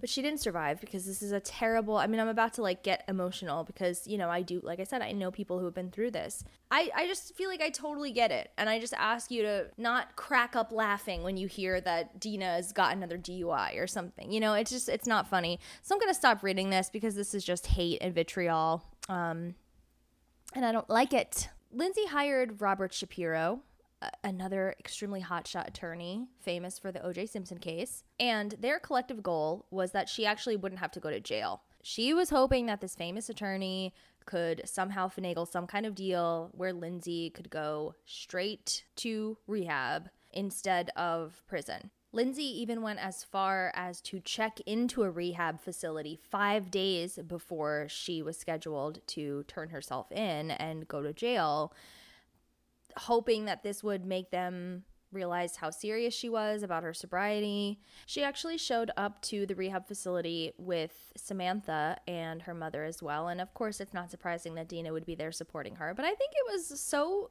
big of Samantha to do that because with all of their issues and all of their problems, she still came through for Lindsay at this time. And I think that's really powerful and really meaningful. But unfortunately, the prosecutor was like, you were sentenced to jail. Like, you're not walking this back. I'm sorry. And I understand why, obviously, like, Lindsay's going to try everything that she can to stay out of prison.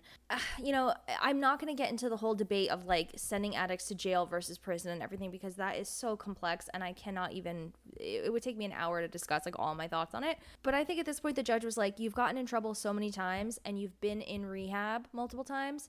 So it doesn't seem like that's working. And maybe if you actually serve some time in prison, you will understand that you cannot behave this way. The prosecutor even pointed out that the judge could have sentenced her to more time behind bars and that Lindsay was actually really lucky. Robert Shapiro made a statement and said, Miss Lohan is suffering from a disease that I am all too familiar with. Hopefully I can be of assistance to Miss Lohan and Judge Revel in implementing a treatment approach recommended by medical professionals for Miss Lohan's long-term recovery and sobriety. When he says he knows it all too well, his son actually passed away due to a combination of drinking alcohol and taking ecstasy. So Robert Shapiro, after that, started dedicating his career to helping others overcome their own addiction problems. So Lindsay left the rehab, and on July 20th, she officially surrendered.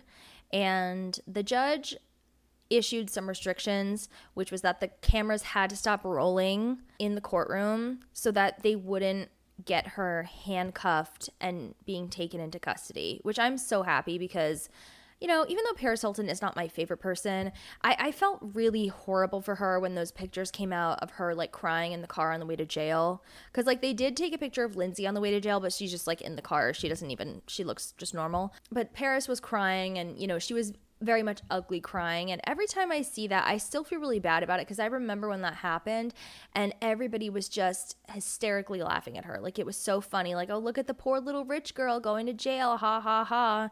And I really hate, like, I understand that, you know, life is really hard and, it's hard to see rich people get everything they want all the time and have more and more money and more success. But I hate people that are really bitter toward people like Paris Hilton or any rich celebrity or something. I just feel like that kind of bitterness, that is not good energy to have around ever.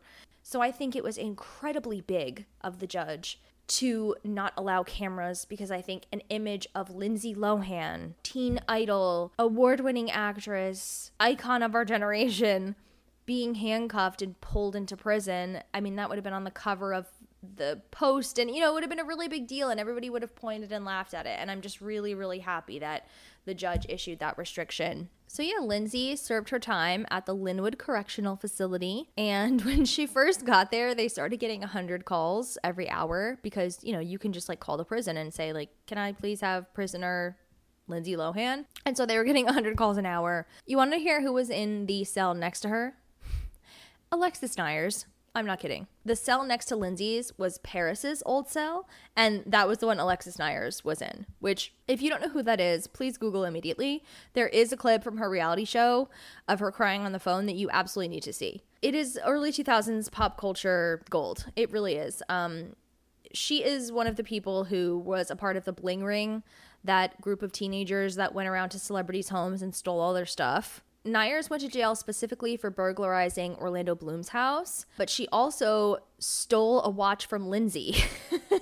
So it was hilarious that she was in the cell right next to Lindsay. I mean, never a dull moment. 2 days after she was incarcerated, Samantha showed up to visit Lindsay in jail. And again, I adore that support. And this was one day after, get this, Dina visited.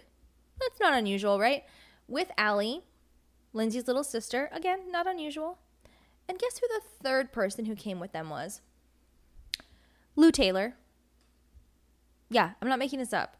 So if you don't know Lou Taylor is one of the key players who is responsible for the conservatorship of Britney Spears. And I'm not going to get into like all the details of Lou Taylor, but she is a very sinister human being. I mean, clearly. There's no denying it. There's no defending her. It's very, I don't think anything in this world is black and white, especially abuse. But come on.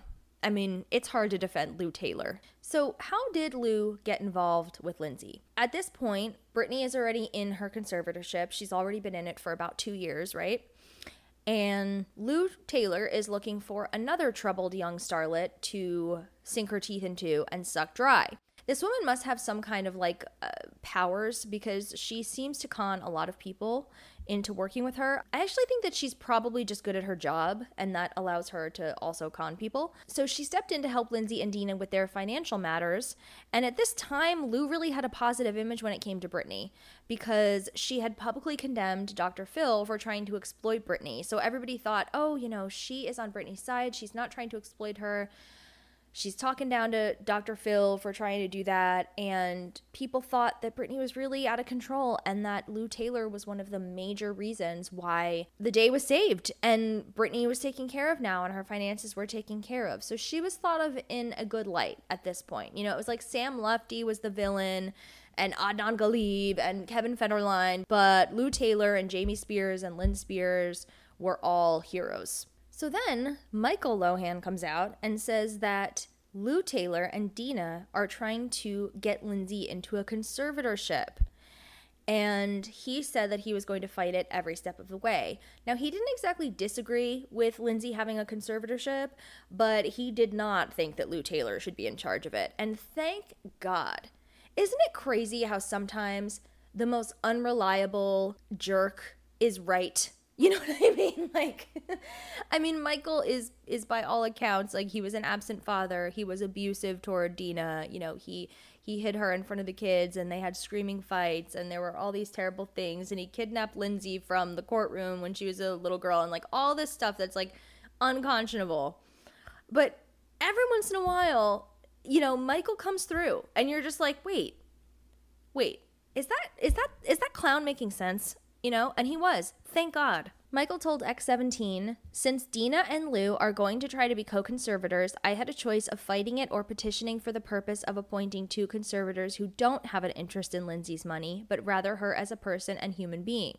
It is being worked on, and no, I will not be a conservator, but I will be damned if Lou Taylor, who has only known Lindsay for 3 months, or Dina, who can't handle herself or her own financial affairs, are co-conservators.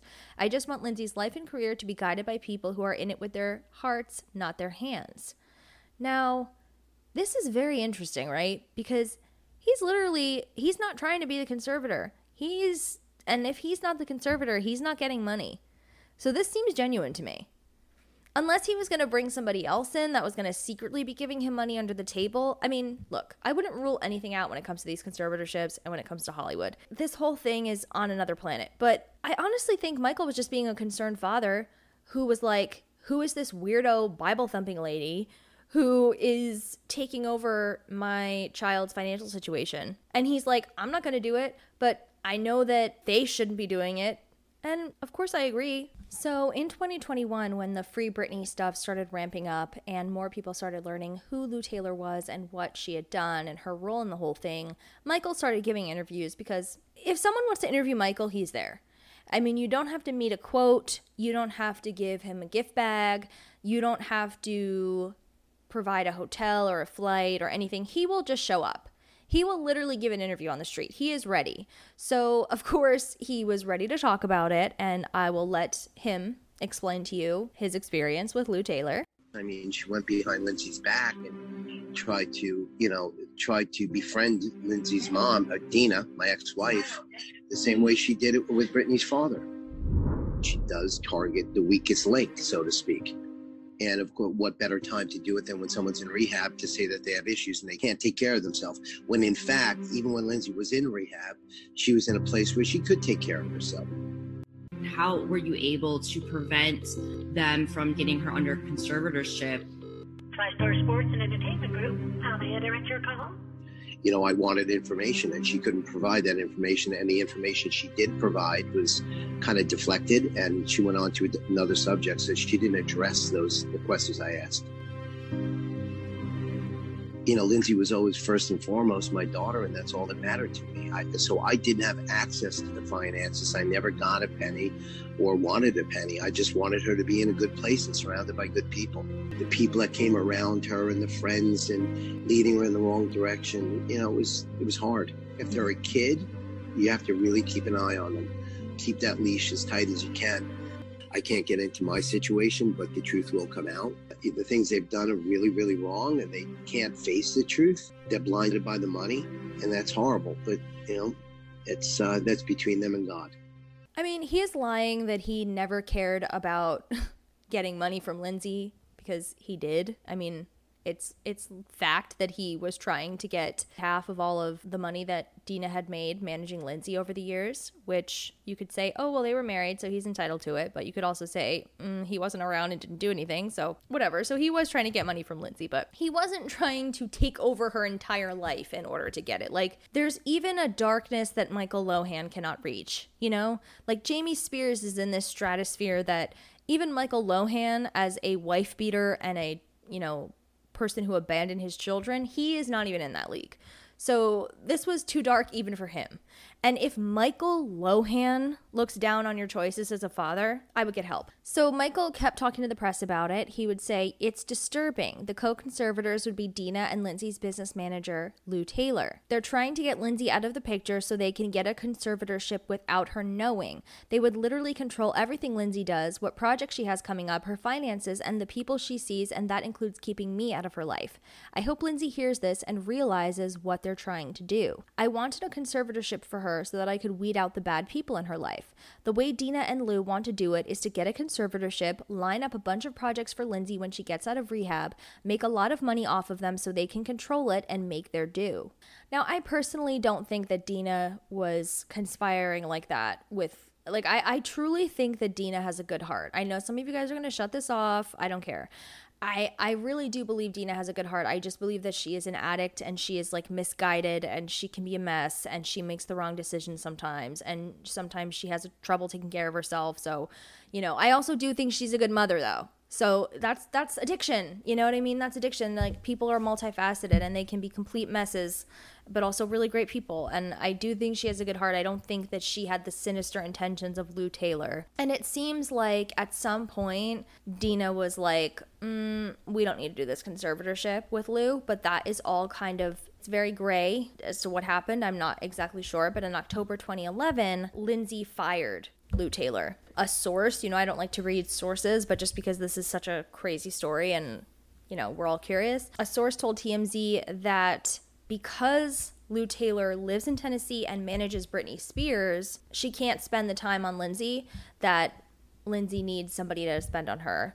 When you have the life of Lindsay Lohan, you need a business manager who is on top of things.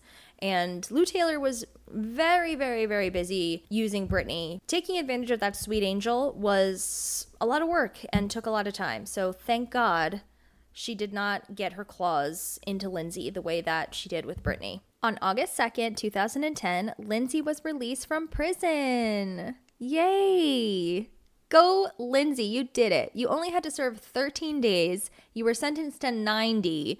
I mean, you drove drunk multiple times. You crashed into a tree. You blew off your alcohol education classes. 13 days is not that bad, honestly. I mean, I'm sure it was still traumatizing and awful and demeaning and all that stuff, but look, you make your bed, you gotta lie in it. And, instead of people having a positive response to that, like, oh, great, she served her time, hopefully now she can get on the straight and narrow, people were like, oh, she's a piece of trash, she should have stayed in there longer. Actually, when I was Googling what people were saying around this time, one of the headlines I saw was, Lindsay released, only 3 months till the train wreck begins again. And that made me so sad. Like, just people having no faith. Imagine if you just, you just saw that people had no faith in you. Like, you just completed probably what was the hardest thing she's ever done in her life. And she has 3 more months of rehab ahead of her. And she sees that people just think, oh, well, as soon as you get out of rehab, it's going to be all that time spent trying to better yourself is just going to go right down the tubes and you're going to fail again.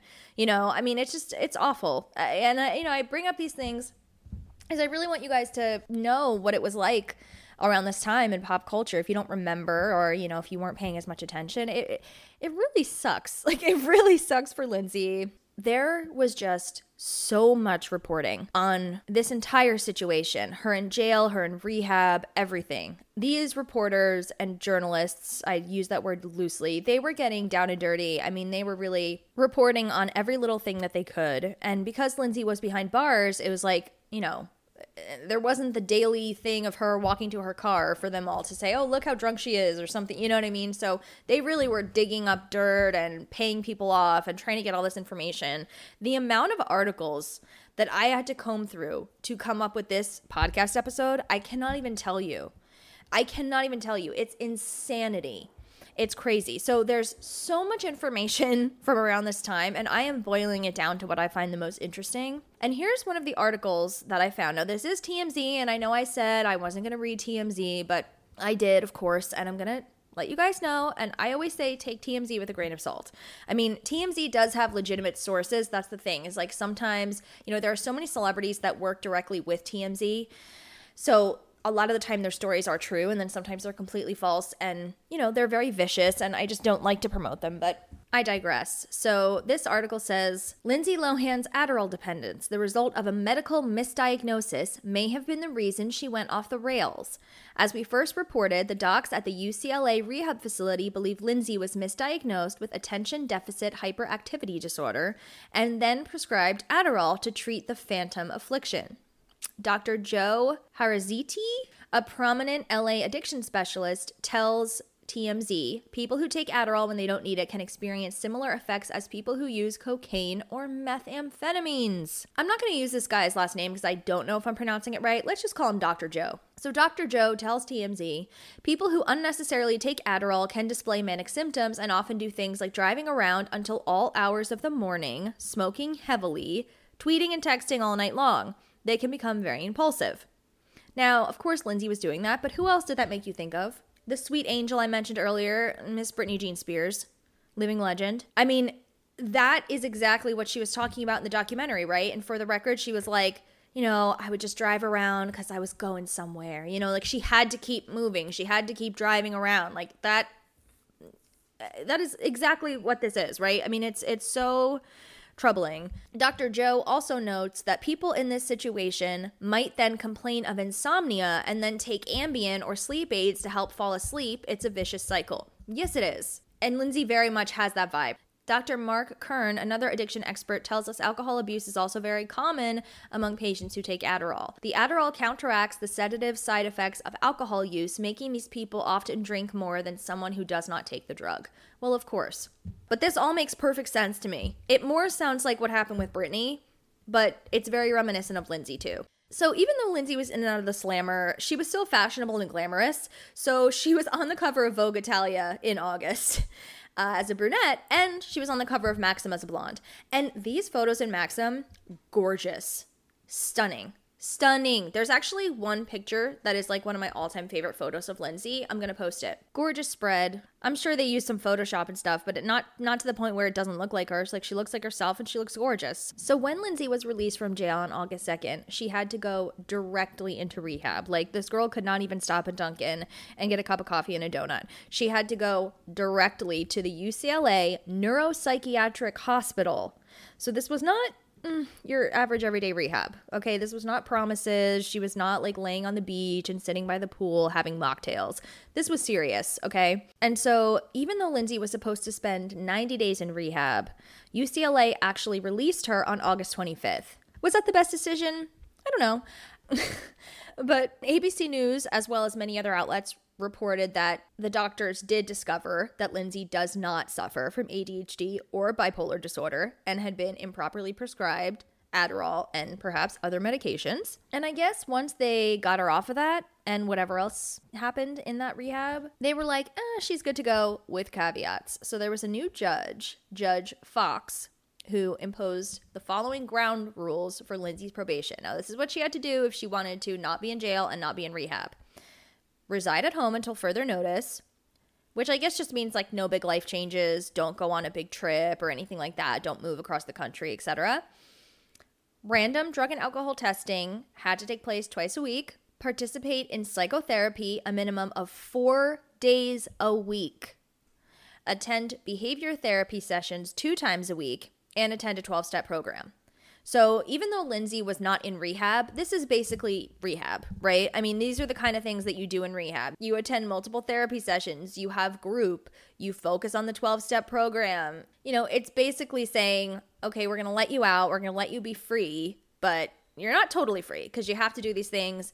And the judge said that if Lindsay failed her drug and alcohol test, she would go directly to jail for 30 days. Her lawyer, Sean Chapman Hawley, said Lindsay is looking forward to beginning anew and having a productive life and schedule. In September, Lindsay appeared on the VMAs. Chelsea Handler was hosting, and Lindsay did a little segment with her at the beginning, which I had absolutely no memory of this because this is the year that Lady Gaga showed up in the meat dress. I mean, do you remember anything else from that year except Lady Gaga saying, I never thought that Cher would be holding my meat purse. I mean, you know, if Lady Gaga shows up wearing raw meat, it doesn't even matter that you've recently been to rehab and jail. But I thought it was a great appearance because Lindsay once again made fun of herself, which I think was key at this point. You cannot take yourself too seriously when you're going through this type of thing because the public is just so tired of the drama at this point. You have to make them laugh. And I think she did. Hello, Chelsea. Hey, Lindsay. Have you been drinking? No. Really? Then why is your ankle bracelet going off? Oh, that just means that my table's ready at the Cheesecake Factory. Wake up, handler. Pull it together. You're a mess. Do you think anyone wants to work with a drunk? Take it from me. They don't. Okay. You turned your life around. Maybe I can too. That's the spirit, kid. Now go get him. Thanks, Freckles. Have a great show. Lindsay was on the cover of the October 2010 issue of Vanity Fair looking absolutely gorgeous. This is the best that she has looked in a really long time at this point. And you guys know I love her anyway. You know I just said that she did that Maxim cover and looked amazing. But this was different. This was an extremely classy photo shoot. And this was important for her image at the time, I think, because, you know, most of her photo shoots had her looking really like messy and desperate. You know, she was like half naked in all of them. She was draped across a bed. She always had her fingers in her mouth, which drives me insane. She was always smoking, you know, she's always like biting her lip. And a lot of them, she looked dazed and high. And, you know, it wasn't a good look. And this photo shoot, please Google right now, Lindsay Lohan, October 2010 Vanity Fair. Oh my God. Grace Kelly come to life. Actually, you know what? I know it was inspired by Grace Kelly, but you know what this is giving? It's giving Meredith from Parent Trap. She looks very rich. She looks very bitchy. She looks like she's about to find the richest man she can and take him for all he's worth. And I love that. That's one of my favorite Lindsays. And by the way, I mean, I think we all, you know, as kids, we didn't really realize it, but now that I'm older, I don't even consider Meredith a gold digger, honestly, because when I think of a gold digger, I think of like an old decrepit man who has this like 20-year-old wife. Meredith went after the hottest guy who's ever owned a vineyard, which is Dennis Quaid.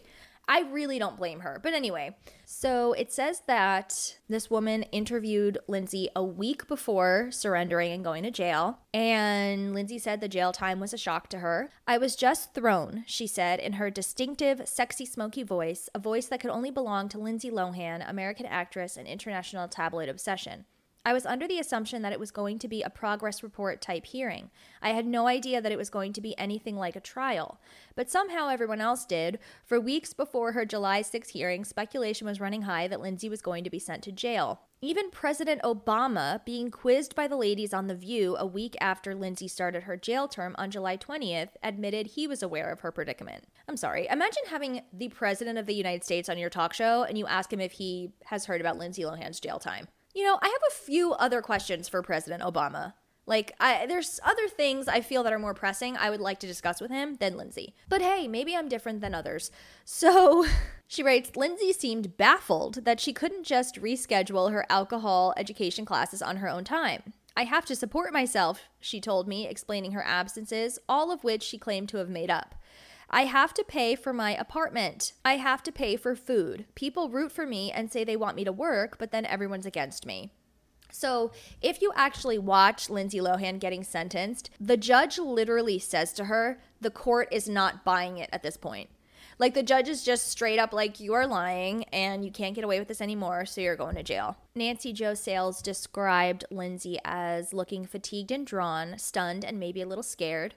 Her dyed platinum blonde hair was pulled back in a ponytail. She was very thin, wearing a white t-shirt and ripped jean shorts. A pair of Ugg boots covered the scram bracelet strapped to her left ankle. It looked as if she had something done to her lips, which appeared puffy and swollen. Look, if I'm going to jail, I do want to look good, at least. You don't want to feel as disgusting as you probably should feel in jail, you know? Like, if you can at least, like, when you catch your reflection in some broken tiny little mirror, you know, you have nice lips. I mean, whatever makes you happy. She continues, her legs were spray tanned to an unnatural sienna. Her arm was full of bracelets, one of which, she said softly, had been given to her by Samantha. Lindsay looked a little raw, and yet shining through her worry and stress and whatever else was currently affecting her mood was her all-American beauty, finer and more delicate in person than in pictures. She still looked like a movie star. She smelled of cigarettes and exotic perfume. I don't care what anyone says, she told me when we started talking about how her troubles had become a subject of such lurid fascination. I know that I'm a damn good actress, and it's been my passion since I was a child, and I know that when I care about something, I put 100% and more into it, and I know that in my past, I was young and irresponsible, but that's what growing up is. You learn from your mistakes, and I'm not getting any younger, she said, flashing her luminous, wide-set green eyes. She had turned 24 on July 2nd. I want my career back. I want the respect that I had when I was doing great movies. And if that takes not going out to a club at night, then so be it. And then they get into everything that happened that we've already been through. Lindsay claims that she's a completely different person now and everything happens for a reason. And she did say, I'm grateful that I can learn younger in life. So at this point, she's saying all of that is behind me. I'm going to go to jail and I'm a different person now, so everything's going to be fine once I get out. These were my college years, she said, accounting for her behavior, but they were in the public eye. I was irresponsible. I was experimenting. I was doing certain things that people do 10 times more of when they're in college, and I'm not making excuses. But you are a little, I mean, yes, these are her college years, and I think most of us are really happy that our college years were not televised, but also, I didn't crash into a tree ever during college, and I went to college for 5 years. I switched colleges 3 times. I was trying to get my act together, but I never crashed into a tree. I think she should just tell these reporters, like, I am an addict. I have a disease, period. Like, the way that they ask her questions to kind of make her explain these things as if she doesn't just have an addiction, like just saying, I have an addiction, I am an addict, that explains this whole thing. Like, her behavior isn't incomprehensible, it's not unbelievable, it's what happens to addicts. It's just so sad that she has to consistently go through this. You know what is funny about this article? So remember how in the first episode, I talked about how Dina Lohan had always claimed that she was a Rockette, and this was something that Lindsay would talk about a lot, because people are always asking you, how did you get into show business? Are your parents into it? Whatever. And Lindsay would be like, yeah, my mom is a Rockette.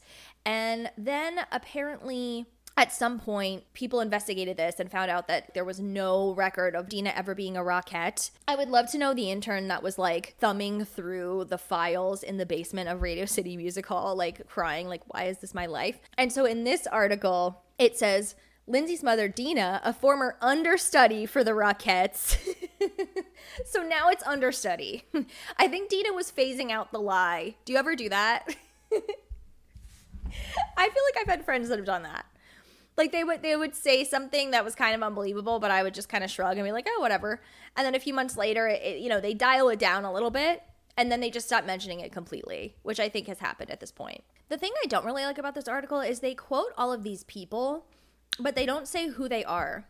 So, like, it'll say, Lindsay always had insomnia, said one of her friends. I would always tell her, stay in, watch a movie. She's afraid if she doesn't go somewhere, she'll miss something or people will forget about her. And then there's another quote that says it's from a former boyfriend, but they don't name names. I mean, I guess because it's Vanity Fair, people believed it because it was like, oh, it's Vanity Fair. They're not going to just make up some quote.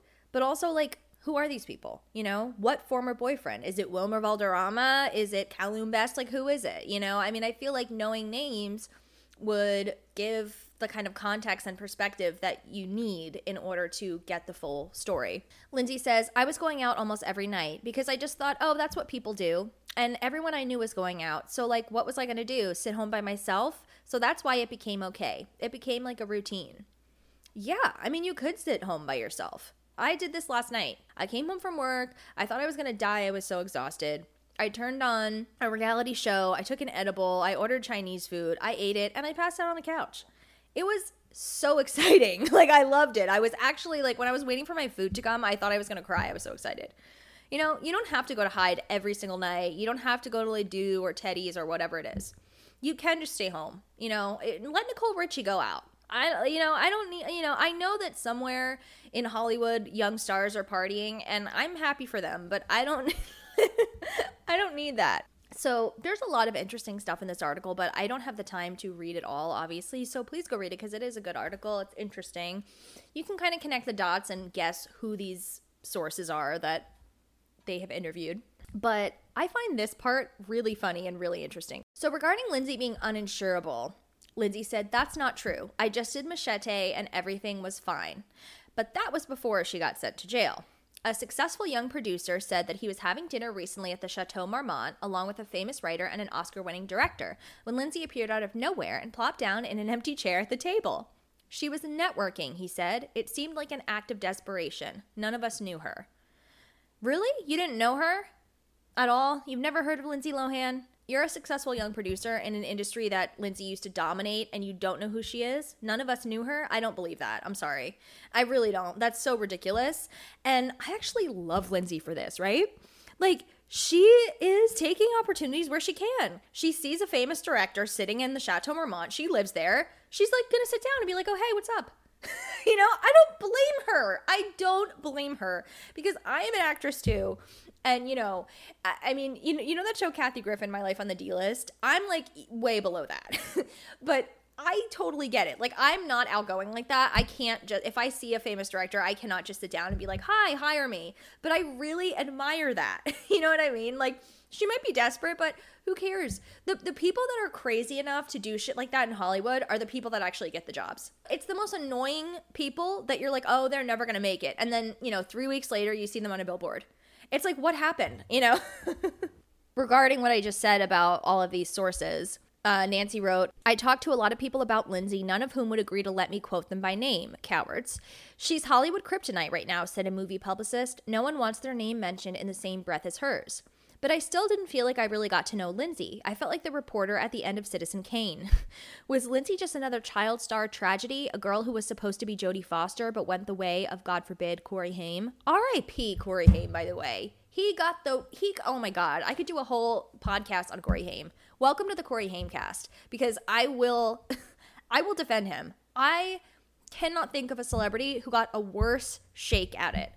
Honestly. I love Corey Haim. He was so talented. That movie Lucas, oh my God. I feel for him so much. Anyway, I'll stop, but just, if you want a Corey Haim episode, DM me, because I will do that in a heartbeat. Was there anybody to blame for the trouble she was in except herself? Was she just spoiled or in badly need of help? I mean, you guys know how I feel about this. Of course there's other people to blame. Their names are Dina and Michael, and you know that I defend Dina forever, but like, it's not even like their fault, honestly, in some ways, right? It's like they are just this like firestorm of trauma that cannot stop. It's like a cyclone. It's like once you see it spinning, it's too late. So unfortunately, on September 17th, Lindsay failed one of her random drug tests, and she was honest about it. She posted on Twitter and said, "Regrettably, I did in fact fail my most recent drug test, and if I am asked, I am prepared to appear before Judge Fox next week as a result. Substance abuse is a disease which unfortunately doesn't go away overnight. I am working hard to overcome it and am taking positive steps forward every day. I am testing every single day and doing what I must do to prevent any mishaps in the future. This was certainly a setback for me, but I am taking responsibility for my actions and I'm prepared to face the consequences. I am so thankful for the support of my fans, loved ones, and immediate family who understand that I am trying hard, but also that I am a work in progress just as anyone else. I am keeping my faith and I am hopeful. Thank you all." On September 20th, Lindsay's probation was revoked and a bench warrant was issued for her arrest. And on September 28th, Lindsay entered rehab for the 5th time. And on October 22nd, Judge Fox ordered Lindsay to remain in rehab until January 3rd. And she did. There were a lot of reports that she was trying to get out of rehab earlier and that she was like begging her attorneys to figure something out to get her out sooner because she felt that it was killing her career. She really wanted to get back to work. TMZ obtained probation department documents that stated, "The defendant says her clothing line is falling apart because she is not available to monitor the product." Although Lindsay says she thinks rehab has been a positive experience, the person who wrote the report says she needs to continue to work on her issues in order to save her life. And I believe I said this earlier that she spent a lot of time in rehab sketching out designs for 6126, which I actually think is really smart and a good way to keep the creativity flowing when you're in rehab. And at that point, she needed to hire a team of people to take care of it for her while she was in there. But maybe she couldn't afford that. Maybe the company couldn't afford that. I don't know. But Lindsay was in Betty Ford this time, and apparently her bill was going to be over $50K. And so there were all of these reports that Lindsay was completely broke at this point and that she couldn't afford the $50K bill, and they were trying to work with her to, you know, have some type of like payment plan. It was rumored that she was looking for a donor or a sponsor to pay it. And so she starts receiving all kinds of ridiculous offers. Like, speaking of D-list, like, she got a lot of offers to do like the most random things. Like, PETA offered to pay $20,000 of the $50K fee if she became a vegan publicly. Dancing with the Stars had reached out multiple times, and Dina claims that Lindsay turned it down, but then there were also some reports that they eventually said that it wouldn't be good for advertisers. Like, people wouldn't want to advertise if Lindsay Lohan was on the show because, you know, she's so scandalous. You know, God forbid the Christian groups get in a tizzy.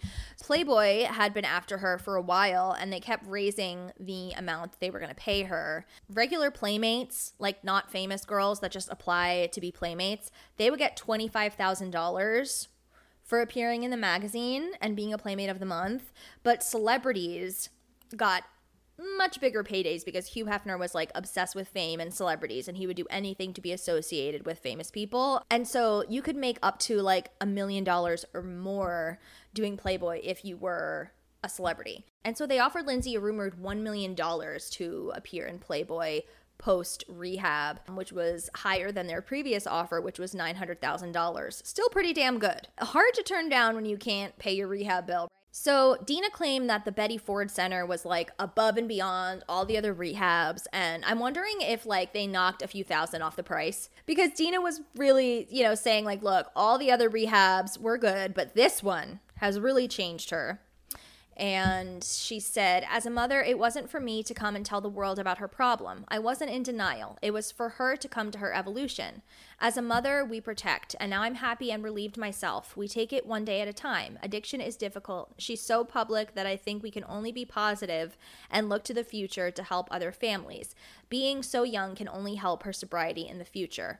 And she's right. Look, I mean, Lindsay at her age now, what is she, like 36? I can't remember how old Lindsay is right now. When was she born? 1986, right? Okay. You know, she seems clean and sober. She seems like she's doing amazing. And yes, there's always a chance of relapse when you're an addict, but I think Lindsay's on a good path now. It was not fully smooth sailing, though, because on December 12th, according to the Palm Desert Police Department, Lindsay had been accused of attacking a staffer at the Betty Ford Clinic after she asked the star to submit to a drug and alcohol test. The incident involved Lindsay and another female adult who was a staff member at the location, says a police spokesman. Lohan was reported as the suspect in the investigation, and the victim desired prosecution. The incident is being investigated as a misdemeanor not committed in the presence of a peace officer, therefore no one was arrested at the scene. The investigation is currently ongoing. Upon completion of the investigation, reports will be forwarded to the district attorney's office to determine if charges will be filed in the case.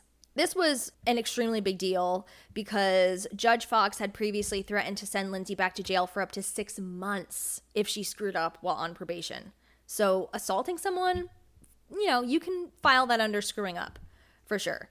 So, you know, Lindsay had less than a month to go in rehab, and I guess she just lost her damn mind and shoved this woman or something. We don't really know what happened because this woman really wanted to press charges against Lindsay, but I think she got paid off because all of a sudden, like right around Christmas, she was suddenly like, oh no, it's fine. She was like, don't worry about it. And I mean, that just screams payoff. Apparently this drama unfolded when Lindsay arrived back to the Betty Ford Clinic 10 minutes after her curfew. And so this staff member was, quote, unfairly scolding Lindsay about the situation and demanded the actress take a drug alcohol test right on the spot. And apparently it was a very heated exchange. And Lindsay claimed that this woman put her hands on her first. And then Lindsay said, take your hands off me, and pushed her. Which, like, yeah, if someone grabs you, I don't think that it's a terrible thing to push them. You know what I mean? It's like, if you touch me, I feel like all bets are off. Like, I'm not going to murder you, but, like, if you put your hands on me, I'm pushing you away. The woman was then revealed to be chemical technician Dawn Holland, and Holland said, Lindsay and 2 other patients had snuck out, went drinking, and tried to sneak back in, and they got caught. We were told by our administration on call to do a breathalyzer test, which she refused to do. She was angry and out of control.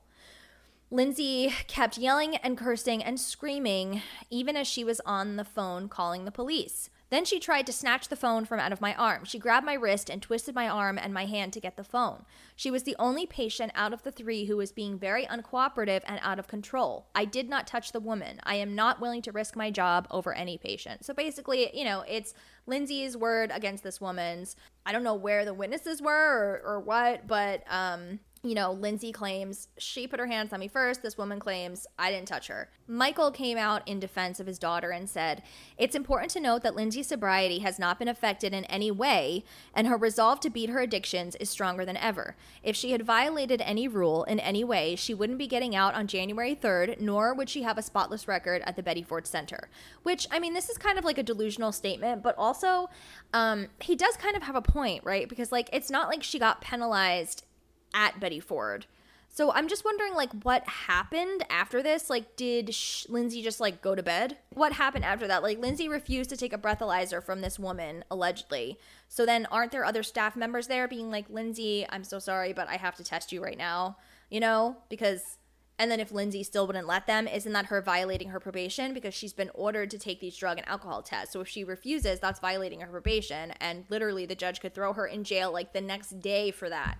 So I don't really understand exactly how it continued to unfold, but I do know that at some point Dawn said that Lindsay ripped a phone from her hand, causing a severe sprain, and wanted to prosecute her for criminal battery. And then suddenly she was just like, it's not a big deal.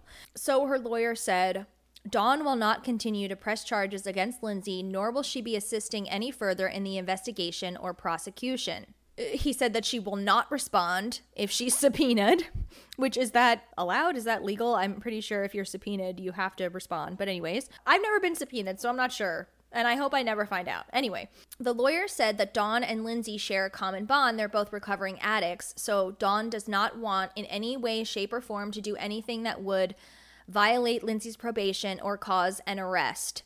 And then he finished by saying, a crime has quite simply not been committed by Ms. Lohan.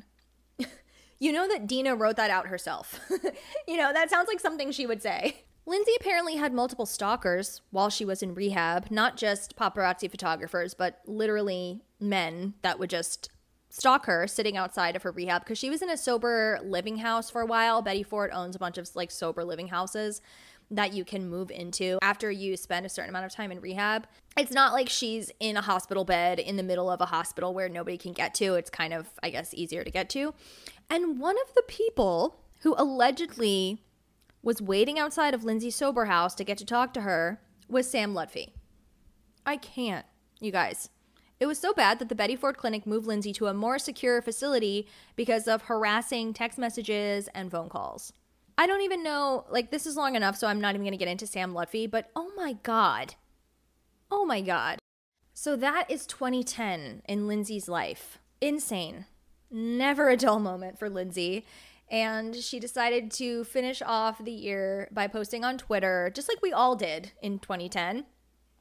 And she wished her followers a blessed new year and said, everyone get ready for more, but positive Lohan mayhem in the coming year.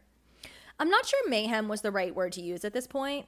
That's why I love Lindsay. You can't pin her down. You can't peg her, you know? Like, just when you think that you got her figured out, you don't. So she said her New Year's resolution was to stop letting the lucky few that have my heart try to consistently tear me down. Wow. There's a lot in that one tweet. I always say this, but Lindsay can do an entire interview without revealing anything. But then when she decides to share, she really shares. Like, she shares everything you need to know in one sentence. It's fascinating. She then said, 2010 is about moving forward, not backwards. Leaving the bad people, habits, and negative energy behind. Time to make changes, right? Smiley face.